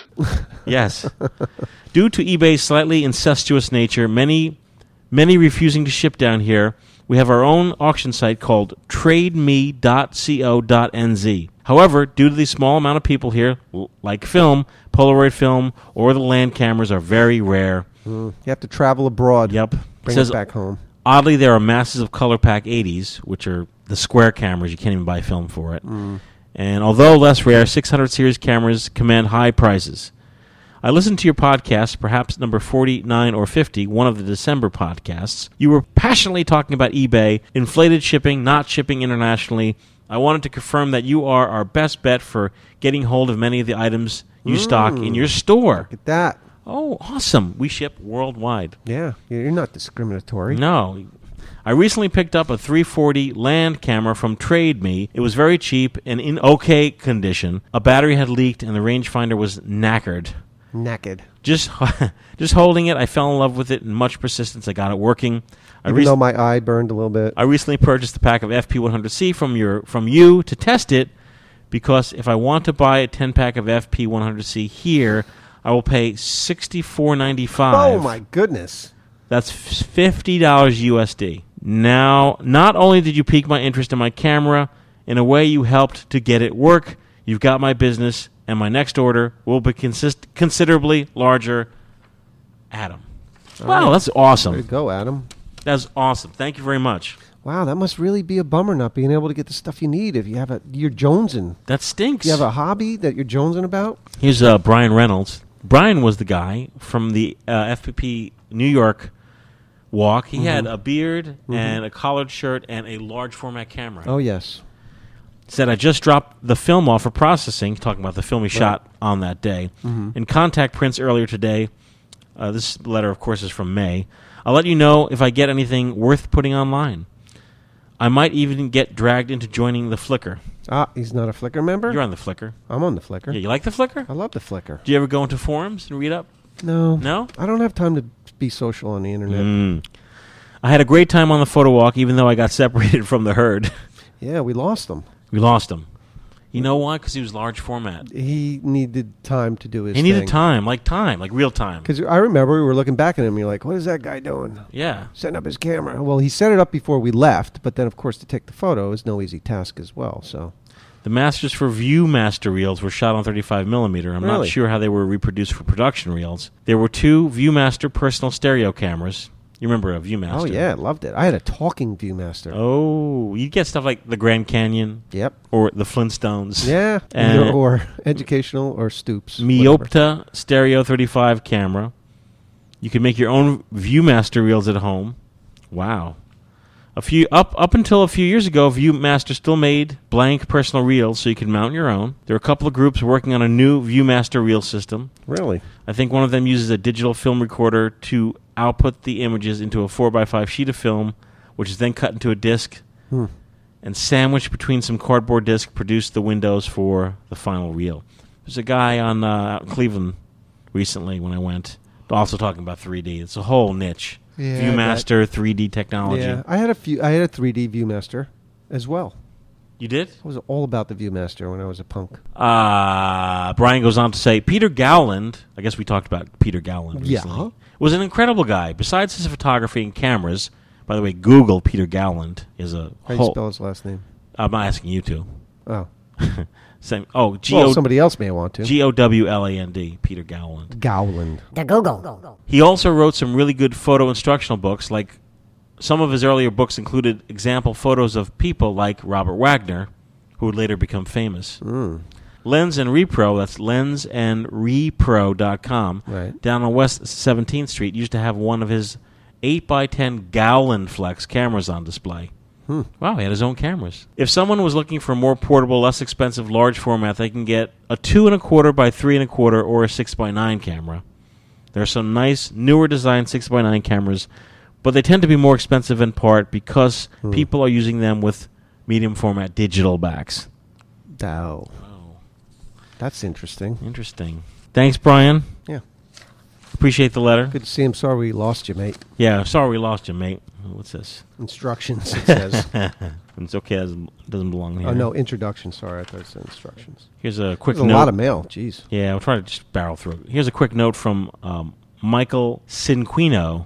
See, he put the pronunciation. Yeah, that's nice. I would have never got it. I was going to say that was very good for you. I wanted to see how one might submit to your project. I'm publishing a book of Polaroids in July. I wanted to connect with you guys. Thanks for your time and look forward to hearing from you. We have since put up on our site, says Film Photography Project, an online community for people who love film, yada, yada. We're not, people get confused. They think we're an actual project. Like, how do I submit to your project? I see. No, we're just an online community revolving around this show. What show? And our main website is filmphotographyproject.com. So that's a polite piss off?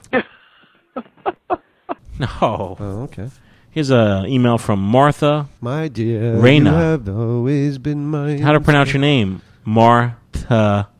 Martha. But she didn't tell us how to pronounce her last name. My name is Martha Renya. Yeah, oh, and I was the winner of one of your giveaways last year. You guys gave me an Argus 75. Wow. I have yet to use it, but due to the weather. But it's summer now here in Texas, and I'm really excited to finally use it. Notice my excitement. I just wanted to drop by and say hi. Also, last time I sent you guys my Flickr link. It was very disorganized and, well, not a lot of my photos up. So here's my link again. Hope you guys enjoy my photos. I'll say my favorites are my Europe and New York photos. Keep up the great work. I love the website. Adios. Here's a question from Avi. Oh, Avi. Uvi. AVI says Avi. Avi. Tell me. Yeah, Avi. Avi. UH is A? Uvi. Uvi. No, U is U. Uvi. Ooh. Uvi Avi. Sorry. I have a problem with my Polaroid Land Camera 101. I've tried hooking it up with batteries and doing the test where you cover up the small light meter thingy and then hearing if it makes the second click. Yeah. Unfortunately, it doesn't. Oh, dear.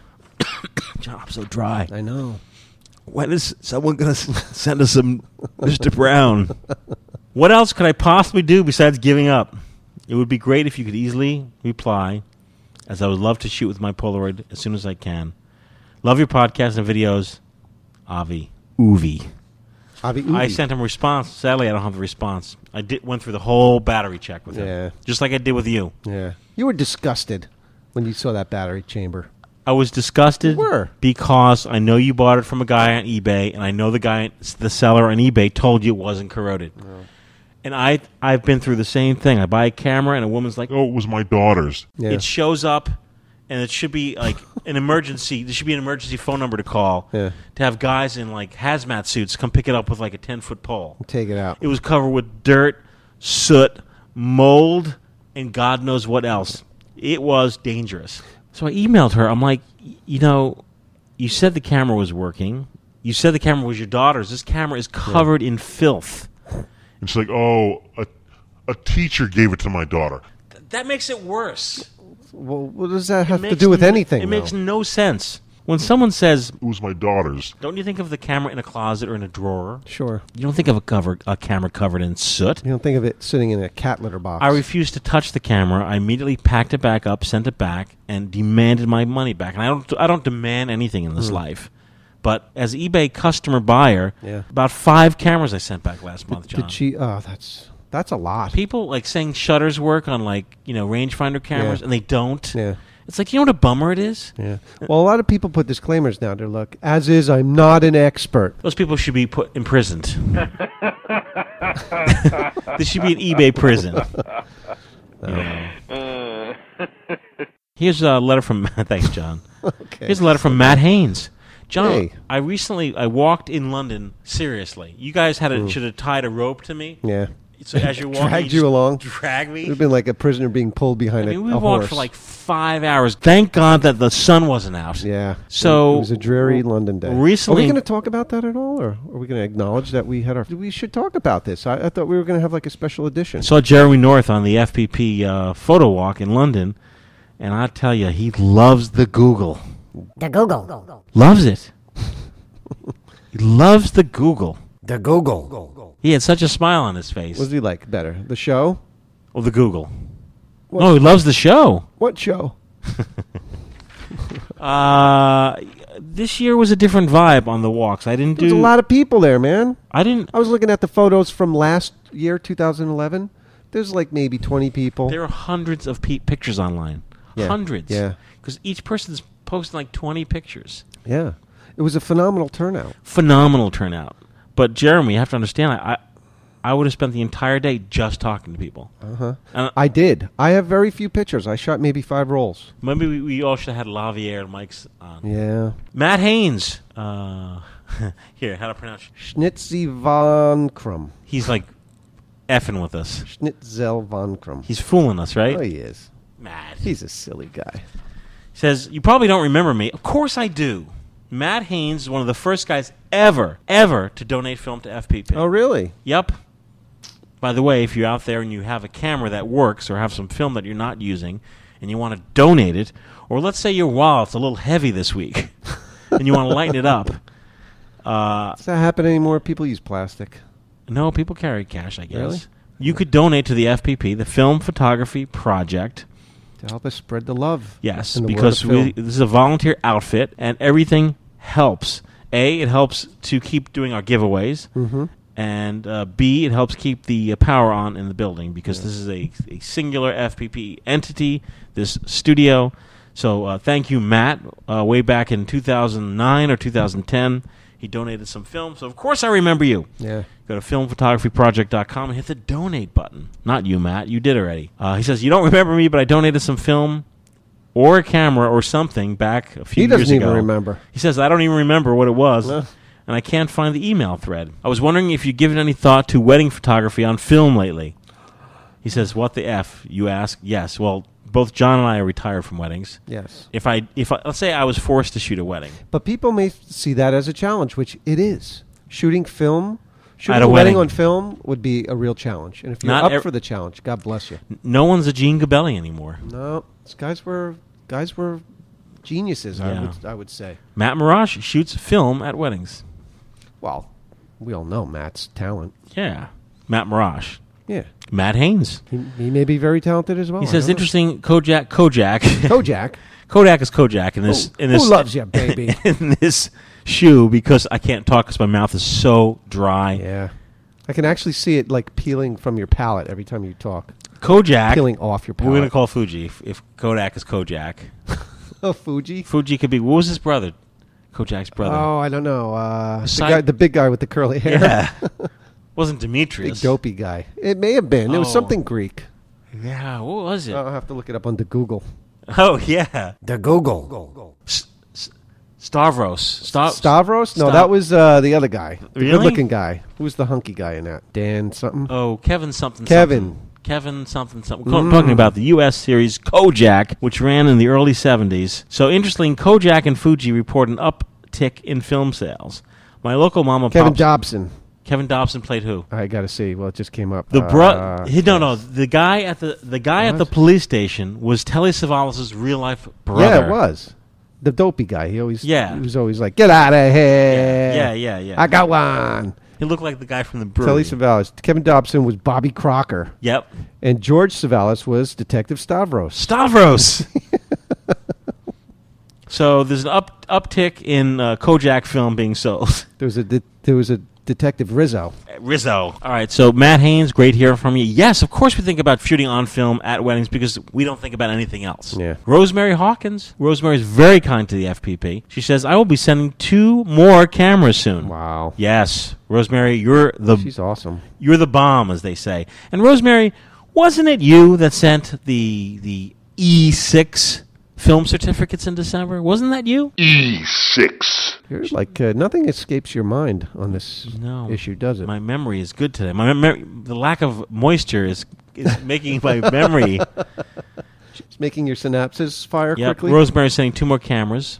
The Canonet G317, which is an awesome rangefinder, and a Trip 35. Ooh. We're going to have a Trip-tastic giveaway in a few months. Yeah. Well, I'm eagerly awaiting my trip. I love the podcast. They are all great. Have a great week, Rosemary. Thank you. So what was your favorite part of the London Walk? Just being there. Yeah. As Mark, Did you meet one? like, everybody we was didn't great. meet one person that was not nice. Nope. Everybody was very cordial and rolled out the red carpet. Rolled out the red carpet. I got some metering tips from Photoni and from Andrew. I don't know his last name. Andrew Bartram? Bartram, yes. Because I had never metered before. I had my panoramic camera, which I loaded all effed up. Stoops. Yeah. And plus my fingers are in the shot. It's a hard camera to learn how to use, but... it was a really smooth trip. It was awesome. Like, everything was on time. Like, Yeah. it was just like clockwork. Yeah, Darren and Donker Dave did a great job. Yep. Should we call him Donker Dave or just Dave? He calls himself Donker Dave. Donker Dave.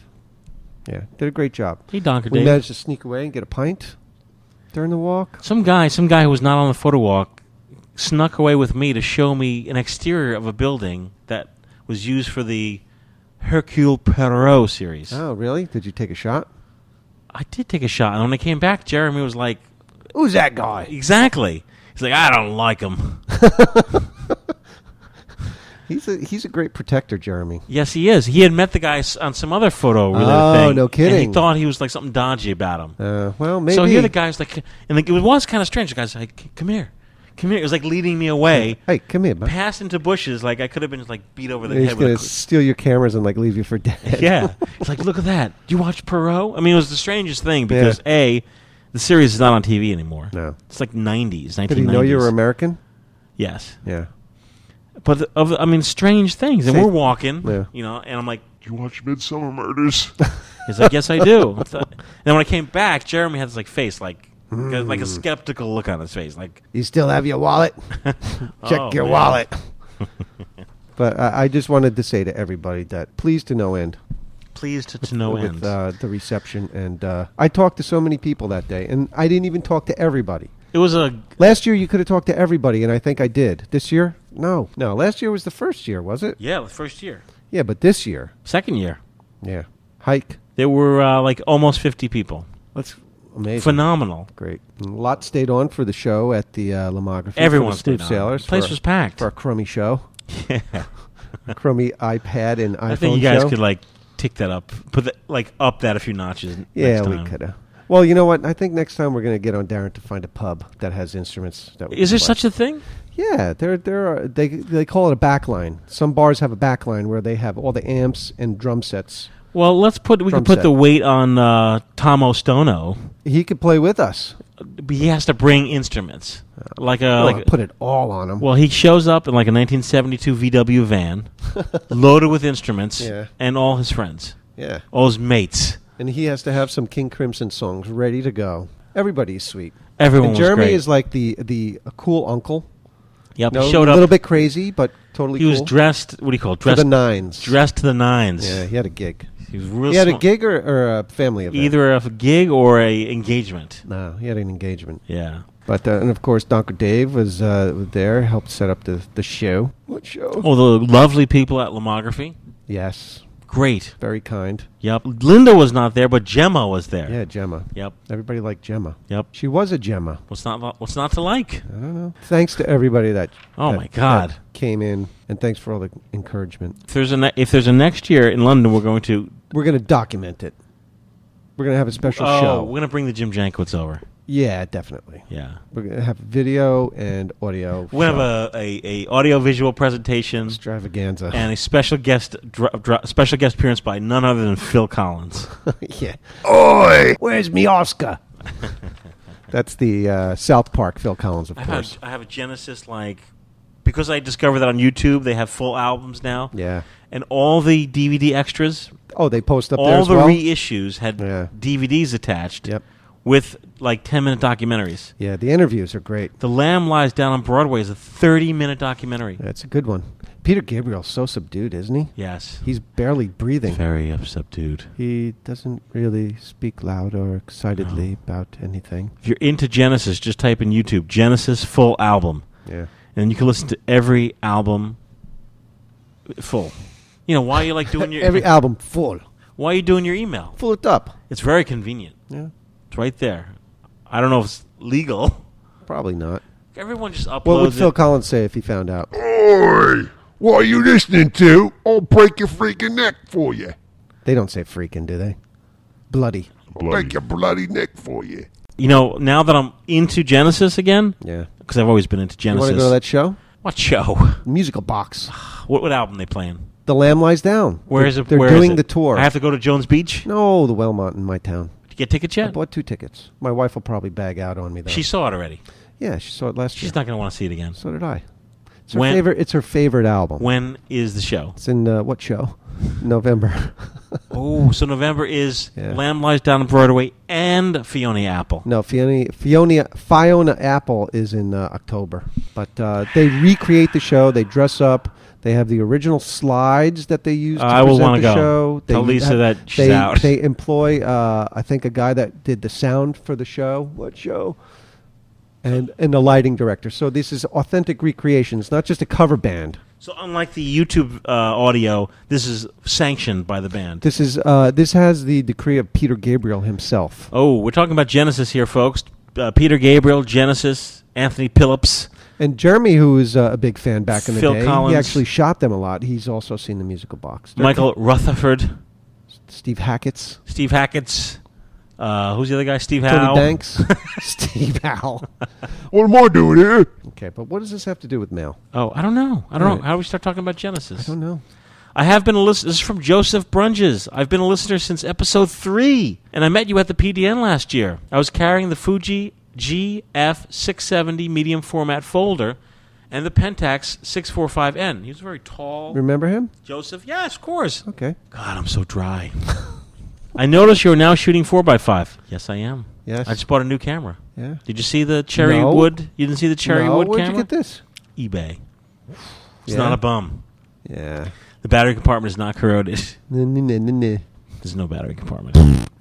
I bought a Wista 4.5D and Big- 3 lenses. Big bucks, or? Yeah, big Ooh, bucks. The lenses must have been dear. Yeah. Oh, Mike, that's so dear. Many, many, many hunch. No wonder you're dry. Yes. I noticed you are now shooting 4x5, and I just got a camera that you will definitely be interested in. It's called a Razzle 900. Razzle? Yeah. Like the candy? Yeah. Razzle? It's a gum. It's a candy. It's The a gum. boy- It's a candy. The boys from the old neighborhood used to call me Raz. Raz? Yeah. Tom, TC Tom, AJS, Anthony Scardino's. What's his camera? Razzle? Trackman. Razzle 900. And it's a 4x5. It's a medium? It's a 4x5 conversion of a Polaroid 900 Huh? by Dean Jones in Australia. The guy that was in the Shaggy DA? Herbie the Love Bug, Dean Jones? It's a folding rangefinder 4x5 and a relatively small package compared to your Crown Graphic. I bought a 150mm Rodenstock Cyrinol N and mailed it to the Australian, and Dean did the rest. Wow. I have a few digital photos of it in my stream. I was hoping to show it off at the next NYC meetup, but could not attend due to family obligations. Wow, wow. I would like to write a review of it on the podcast. Please do. Send me the link. I want to see it. If you are interested, I will bring it to PDN this year. Hell yeah, dude. You also mentioned the possibility of a New Jersey meetup, and depending on the date, it will be able to come as well. Yeah, we should meet up at the dinosaur park in Secaucus. Oh, man. Right? 4x5 cameras. That would be great. Oh, my God.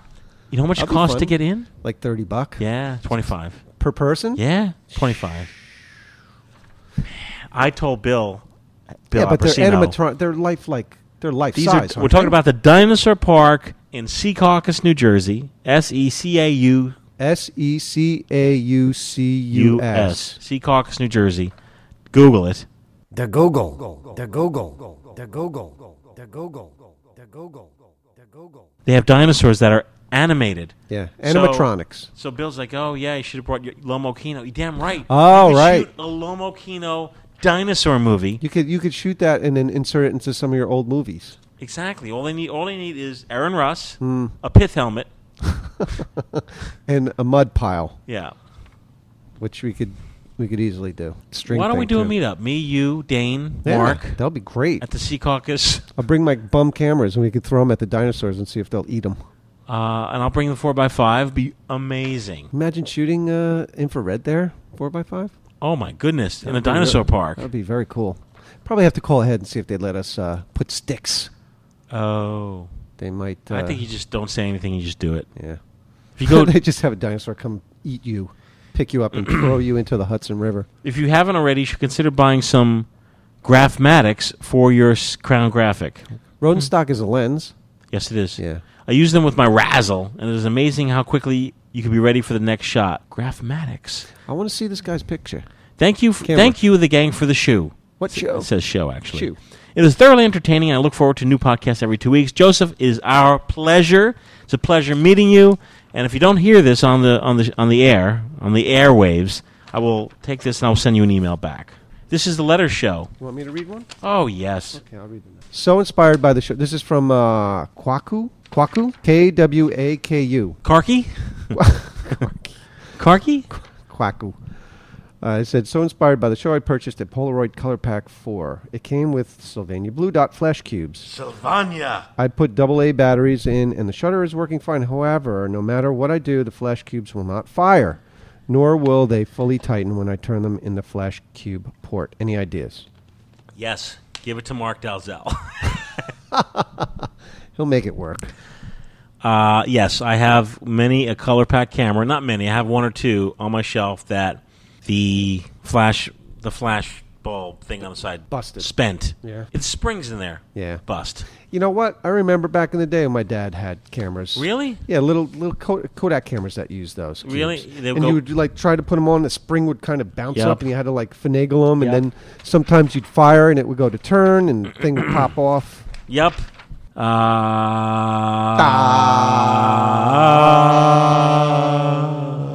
parched.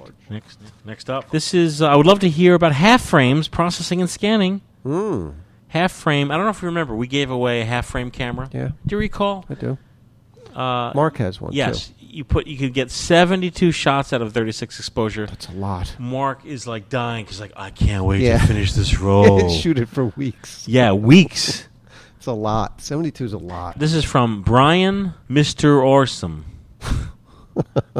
I don't know. Mr. Orsom? Would also like to hear some more film beginners technique on Sunny 16. Oh. The zone system. Flash and party photography. Double exposure. Polaroid trick shots. Analog pixel peeping, a.k.a. assessing vintage lenses and film grain. Congrats on the 60-plus episodes. You still getting abuse about the sound effects? ? No. Done. No. So we're over that hump. What? About Nobody's the sound complaining effects. about it. Have you cut back? I think that You cut back a little. the sound effects have taken a natural. They've run their natural course. Right. Can't force it. The novelty is over, and I think I was just excited about the fact that the sound effects were so new back then. Right. Because we have a image bank of sound effects, and I haven't really sought anything new out. Yeah. Although I just found 20 CDs in the studio. Oh my God. Yeah. That's a lot. It's the Hollywood Sound Effects Library. Oh, those are probably like man being thrown downstairs. Yeah. Exactly. It's all in the past now. Let's see if this is. Why'd you print these out in red? Print a ink was bust. No. Hey man, here's a letter from Tony Kwong. Oh, Tony is the guy who hipped us to Tim Tams. That's right. Tony's forever in my heart for that. Tim Tams sind Schokoladenbiskuits mit einer Füllung und Schokoladenüberzug. Man kann sie für ganz erstaunliche Dinge benutzen, wie zum Beispiel als Trinkhalm für Milch oder als Bulettenersatz für einen vegetarischen Burger. Tim Tam Burger. Für Geschicklichkeitsspiele wie Domino. Oder zur Errichtung massiver Monumentalbauten. Oder ganz einfach als Schmuck. Instax Wide now in retail stores. I've noticed them in only a few stores before, but it looks like recently Instax Wide cameras are widely available at Office Depot online and retail locations. I went to the Target by me to look. We were going to give a Instax as a gift. And what happened? To my father-in-law. Couldn't find one. Polaroid 300 in Target. Didn't have it. They only had digital crap. I thought your father-in-law doesn't want the small. He's like, that's too small. We were going to get him whatever. But they didn't have anything. I ended up buying him a LCD screen. Oh. Yeah. You got to go back and get him something analog. There was nothing analog there. Well, Tony says go to, was his Office Max? Office Max? Office Depot. There's one on 40 Sickick. Yeah. Route 40 Sickick. Why would they sell them there? That's the big one. The The Instax 210. Wide, yeah. That's what your father-in-law wants. Those are nice. Yeah, he would really love that. Take pictures of all his grandkids. Yeah, throw them in the bottom of the drawer. Only a few more letters, John. A few more?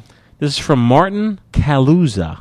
Come on, you're Italian, right? Caluzza. Hey. I really love your show and always can't wait for the next episode. Wow. I will send some camera and film to you for the giveaways. Thanks. I hope some other film enthusiasts will have fun with this stuff. I love to shoot film, especially with my Polaroid 190 and the Hasselblad 500C. I like to try out every analog camera that crosses my path. I also try image transfers and emulsion lifts. That's like lifting the emulsion off Polaroid pictures. You do that? I do the smushing. Smushing. It's called smushing. Yeah. Pushing. No, it's called image transfer. Ah. Yeah. If you take a Polaroid FP100C in your Polaroid automatic land camera, shoot an image, then immediately peel it. I mean Fuji. Thank you. Fuji. You take the juicy side, and then you no put it on a juice piece here. of paper and like rub it, Yeah. like like those what do you call those rub off? Rub it like a Polaroid picture. No, what do you call those? Scratch and Lob- win. Like you scratch and win. With a quarter? Do you guys have that in England? The scratch and win. It's like a lottery ticket, and you scratch off like different boxes to see if you win.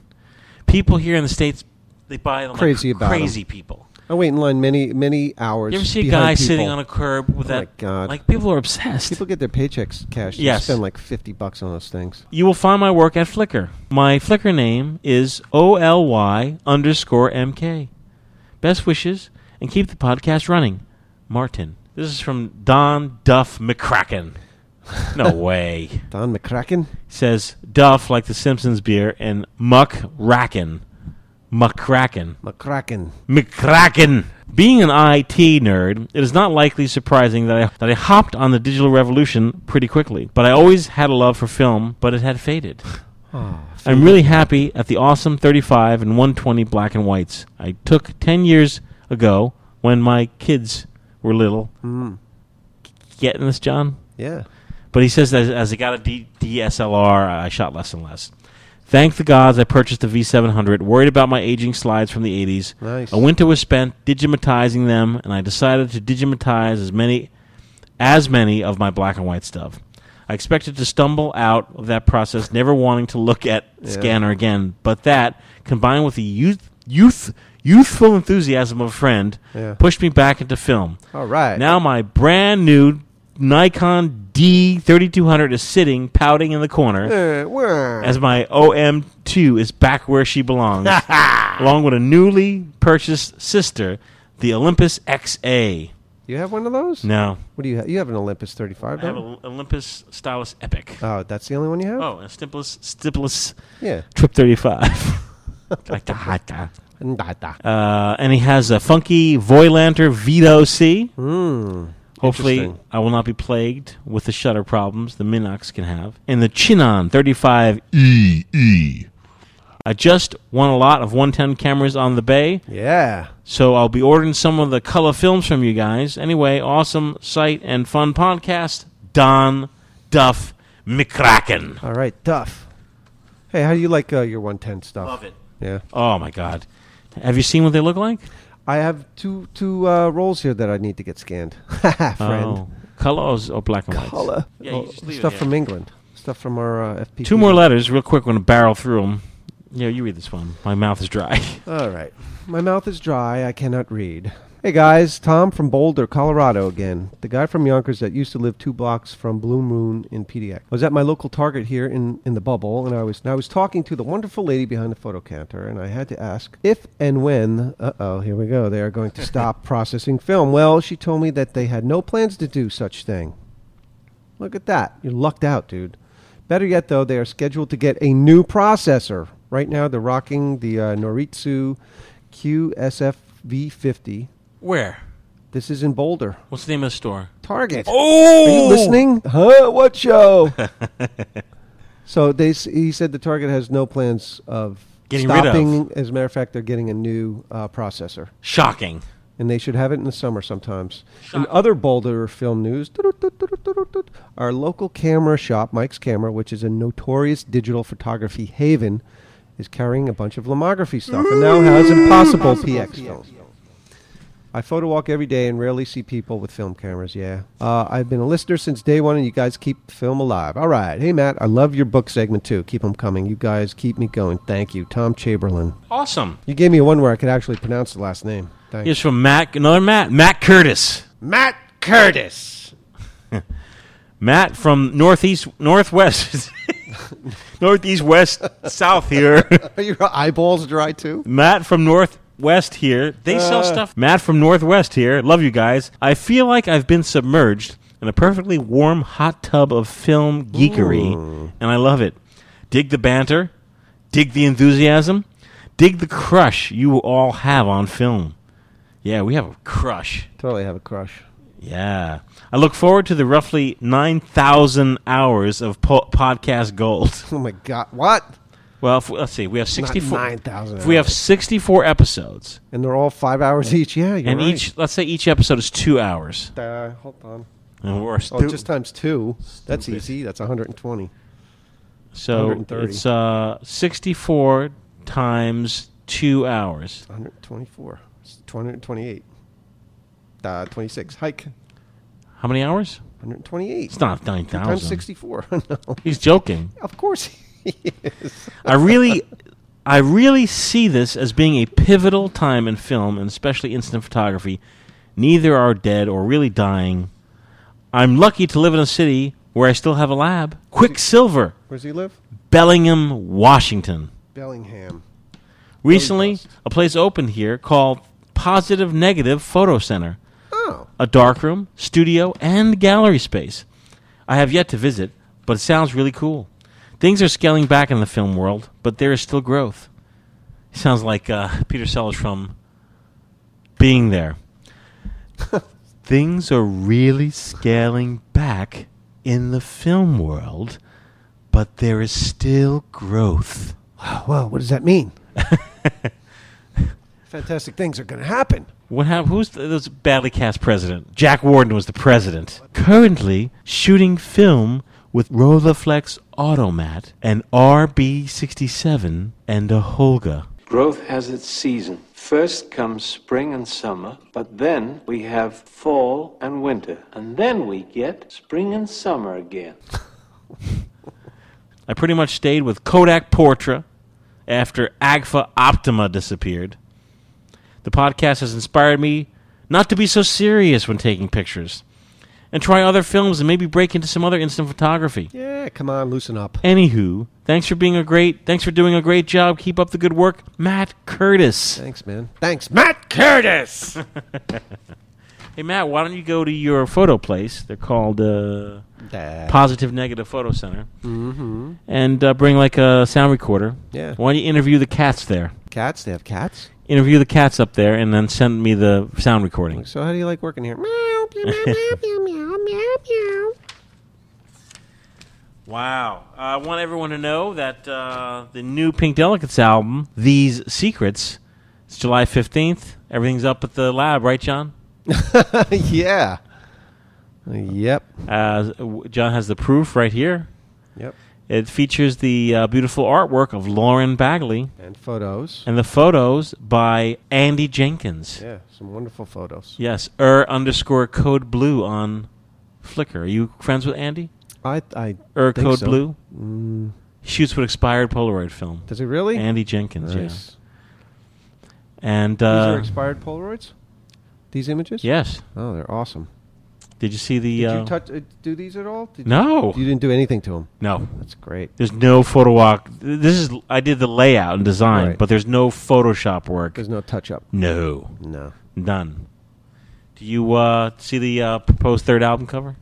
Yes, I You like it. It's I love great, it. right? It's very Belle and Sebastian. Yes. Where'd you get that picture? That was from a Flickr photographer who I yet to get. I have to email him and get permission. Not so hip on the name, but I love the photo. Well, I figured three's a Photo's charm. awesome. Perfect. Well, you guys work up themes, right? Yeah. We just need a title. Yeah, we need a title and a bunch of songs. Like that, but if we change the title, like that image that's on the proposed third album, Stomach Punch would not work with that. No.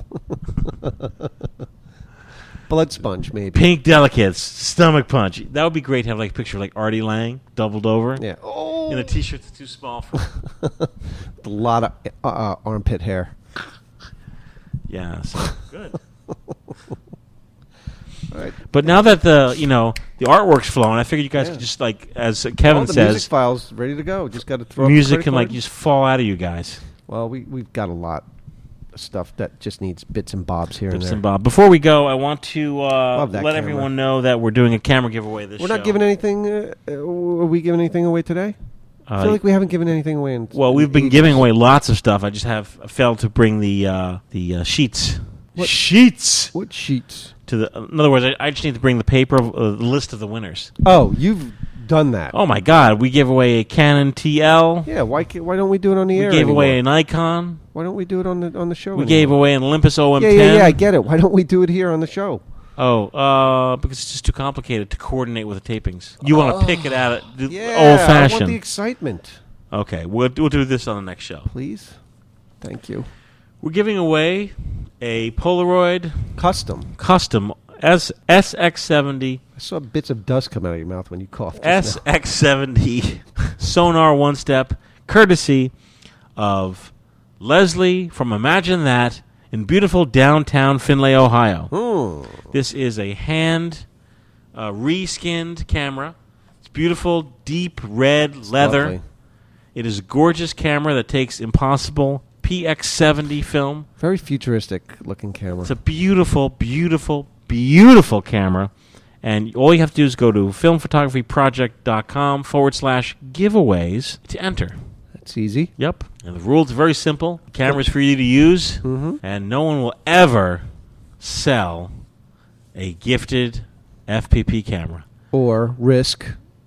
We'll aid you, make you Put like you in a Polaroid pack. Yeah, we'll put you in a Polaroid pack. It's the FPP philosophy is pass it along. Yeah, pass it forward. Yes, pass it forward. Inspire someone, or as Hunter White did, give it back. Yeah. Then we re-gift it. Right. Which is a very becomes a loaner. It's a very Sorta. a loaner. Yeah. I mean, if you're in love with your camera, then keep it. Yeah. But if you're like, yeah. If you're like, you know what, been there, done that. Yeah. That's how Hunter was. He was like, well, I shot with that camera, but now he's shooting Hasselblad. Right. So Hunter does not need a beginner 35mm SLR. Right. He stepped up rather quickly. Yes, he did. Young minds do that. Yeah. So try to win our cameras. Thanks to Matt for going to Photostock 2012 and recording all those cool segments. Yeah. Thanks for Hunter for going down to KEH and doing that interview. Yeah. It's appreciated. Turn a lot of people on to their wonderful service. Looking forward to Hunter. Next month comes back to New York, go back to school. Yeah. Maybe we'll see him. Yep. We should do lunch. Hunter, let's do lunch. He would love to do lunch. Yeah, let's get a taco. We're taking August off. Much needed break. What are you going to do? Just post nothing? No, the site will be active. Reruns. We'll have Yes, that's right. We'll be playing reruns. Yeah. And I encourage everyone to go back to the archive. You got a whole month to catch up. And for the month of August, we will name your favorite FPP show from the archive. What show? What is your favorite show and why? What is your favorite show and why? That'd be interesting. Mm-hmm. And the new Pink Delicates album. Yeah. We had Kevin here last time. Mm-hmm. And we're going to go out with some cuts, KTZ cuts, from the new album. Yep. And don't forget to check out the Smooth Sailors website. New music every week. Yes. Smooth Sailors. The Smooth, SMOOVE. Smooth. TheSmoothSailors.com. Would you say it's good scanning music? Good music to scan by, the Smooth Yeah. Sailors? I think, doesn't Dane have like a device, like an autoplay, like a little jukebox? Yeah, there's a little jukebox there, or you could just click individually on does random? any song. Yep. Yeah. Plus there's videos and all kinds of stuff up there to watch. Yeah. It's been fun. Yeah. Hey, here's some real quick. Here's some here's stuff people sent us. Oh, let's see. I helped this person out with a battery picture. Oh, that's awesome. Thanks for the battery, Kelly. All right, Kelly. It's a weird shot. Here's a shot from beautiful downtown Findlay, Ohio. Oh, I'd never seen. Oh. This is from whom? Leslie from Imagine That. Leslie. She's wonderful. Whoa, that's awesome. This is an original? That's an original Wow, Polaroid picture. Beautiful. Oh, no, I gave John Hancock a Hollywood haircut. Wah, wah. Yeah, do you know you could take a Polaroid image, any Polaroid image, slap a stamp on it, and mail it out Is to that your... right? I guess you can. That's what she did. Send it out to your favorite friend or loved one. Such an awesome idea. Isn't it? That really is. That is such a great idea. Mm-hmm. Now you can do that with your Spectra film. I sure can. Yep. I do What, it. my pinhole camera? And that film. This, you can mail this too. Yep. All you do is No. on the back, you take some white tape, and you just put it here. Then you put a stamp here, the address, and a quick note, and you're done. No kidding. No kidding. Wow. And there you have it. Well, that's the tip of the day. Yes, it is. So we're going to see everyone next time. Sure, I'll be here. Podcast at filmphotographyproject.com. Podcast at filmphotographyproject.com. live letters, typed letters, any type of handwritten, P.O. Box 152, Butler, New Jersey. Or send us your postcard with your picture. Your picture. With Your a postcard picture. You do not have to put a whole stamp on it. You can use a postcard stamp. Really? Yeah. Is there such a thing? Yeah, it's like only 20-something cents. So, see you next time. All right, bye-bye. Sorry about this. I know it's a bit silly. Just a moment. Just a moment.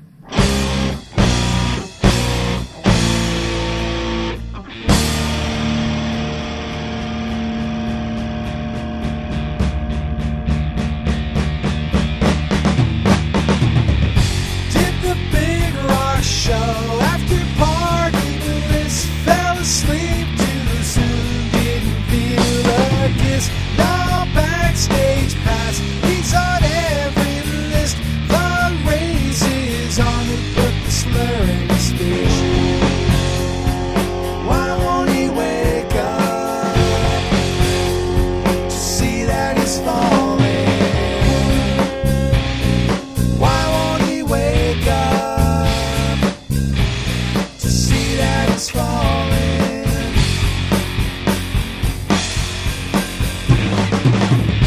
They all line up at the festival. One is on his lap and there's no underwear. It's just too cool to party with the dolls. Would it be the same if the party was dry? Why won't he wake up to see that he's falling? Why won't he wake up to see that he's falling? Why won't he wake up to see that he's falling?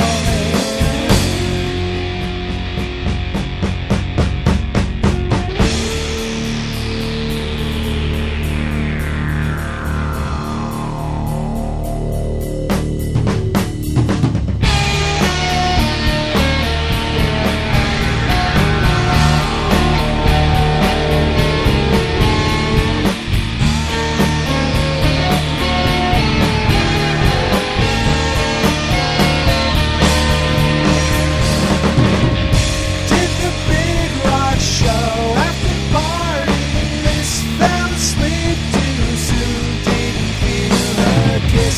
Now backstage pass, he's on every list. The race is on it, put the slur in his speech. Why won't he wake up to see that he's falling? Why won't he wake up to see that he's falling? Why won't he wake up to see that he's falling?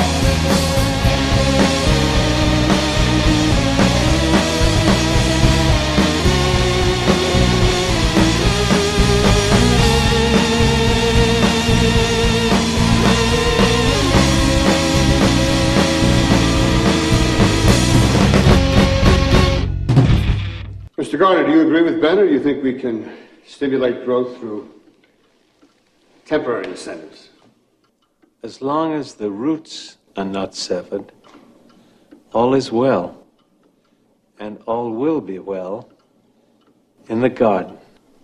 In the garden? Yes. In a garden, growth has its season. First comes spring and summer, but then we have fall and winter. And then we get spring and summer again. Spring and summer? Yes. Then fall and winter? Yes. I think what our insightful young friend is saying is that we welcome the inevitable seasons of nature, but we're upset by the seasons of our economy. Yes. There will be growth in the spring.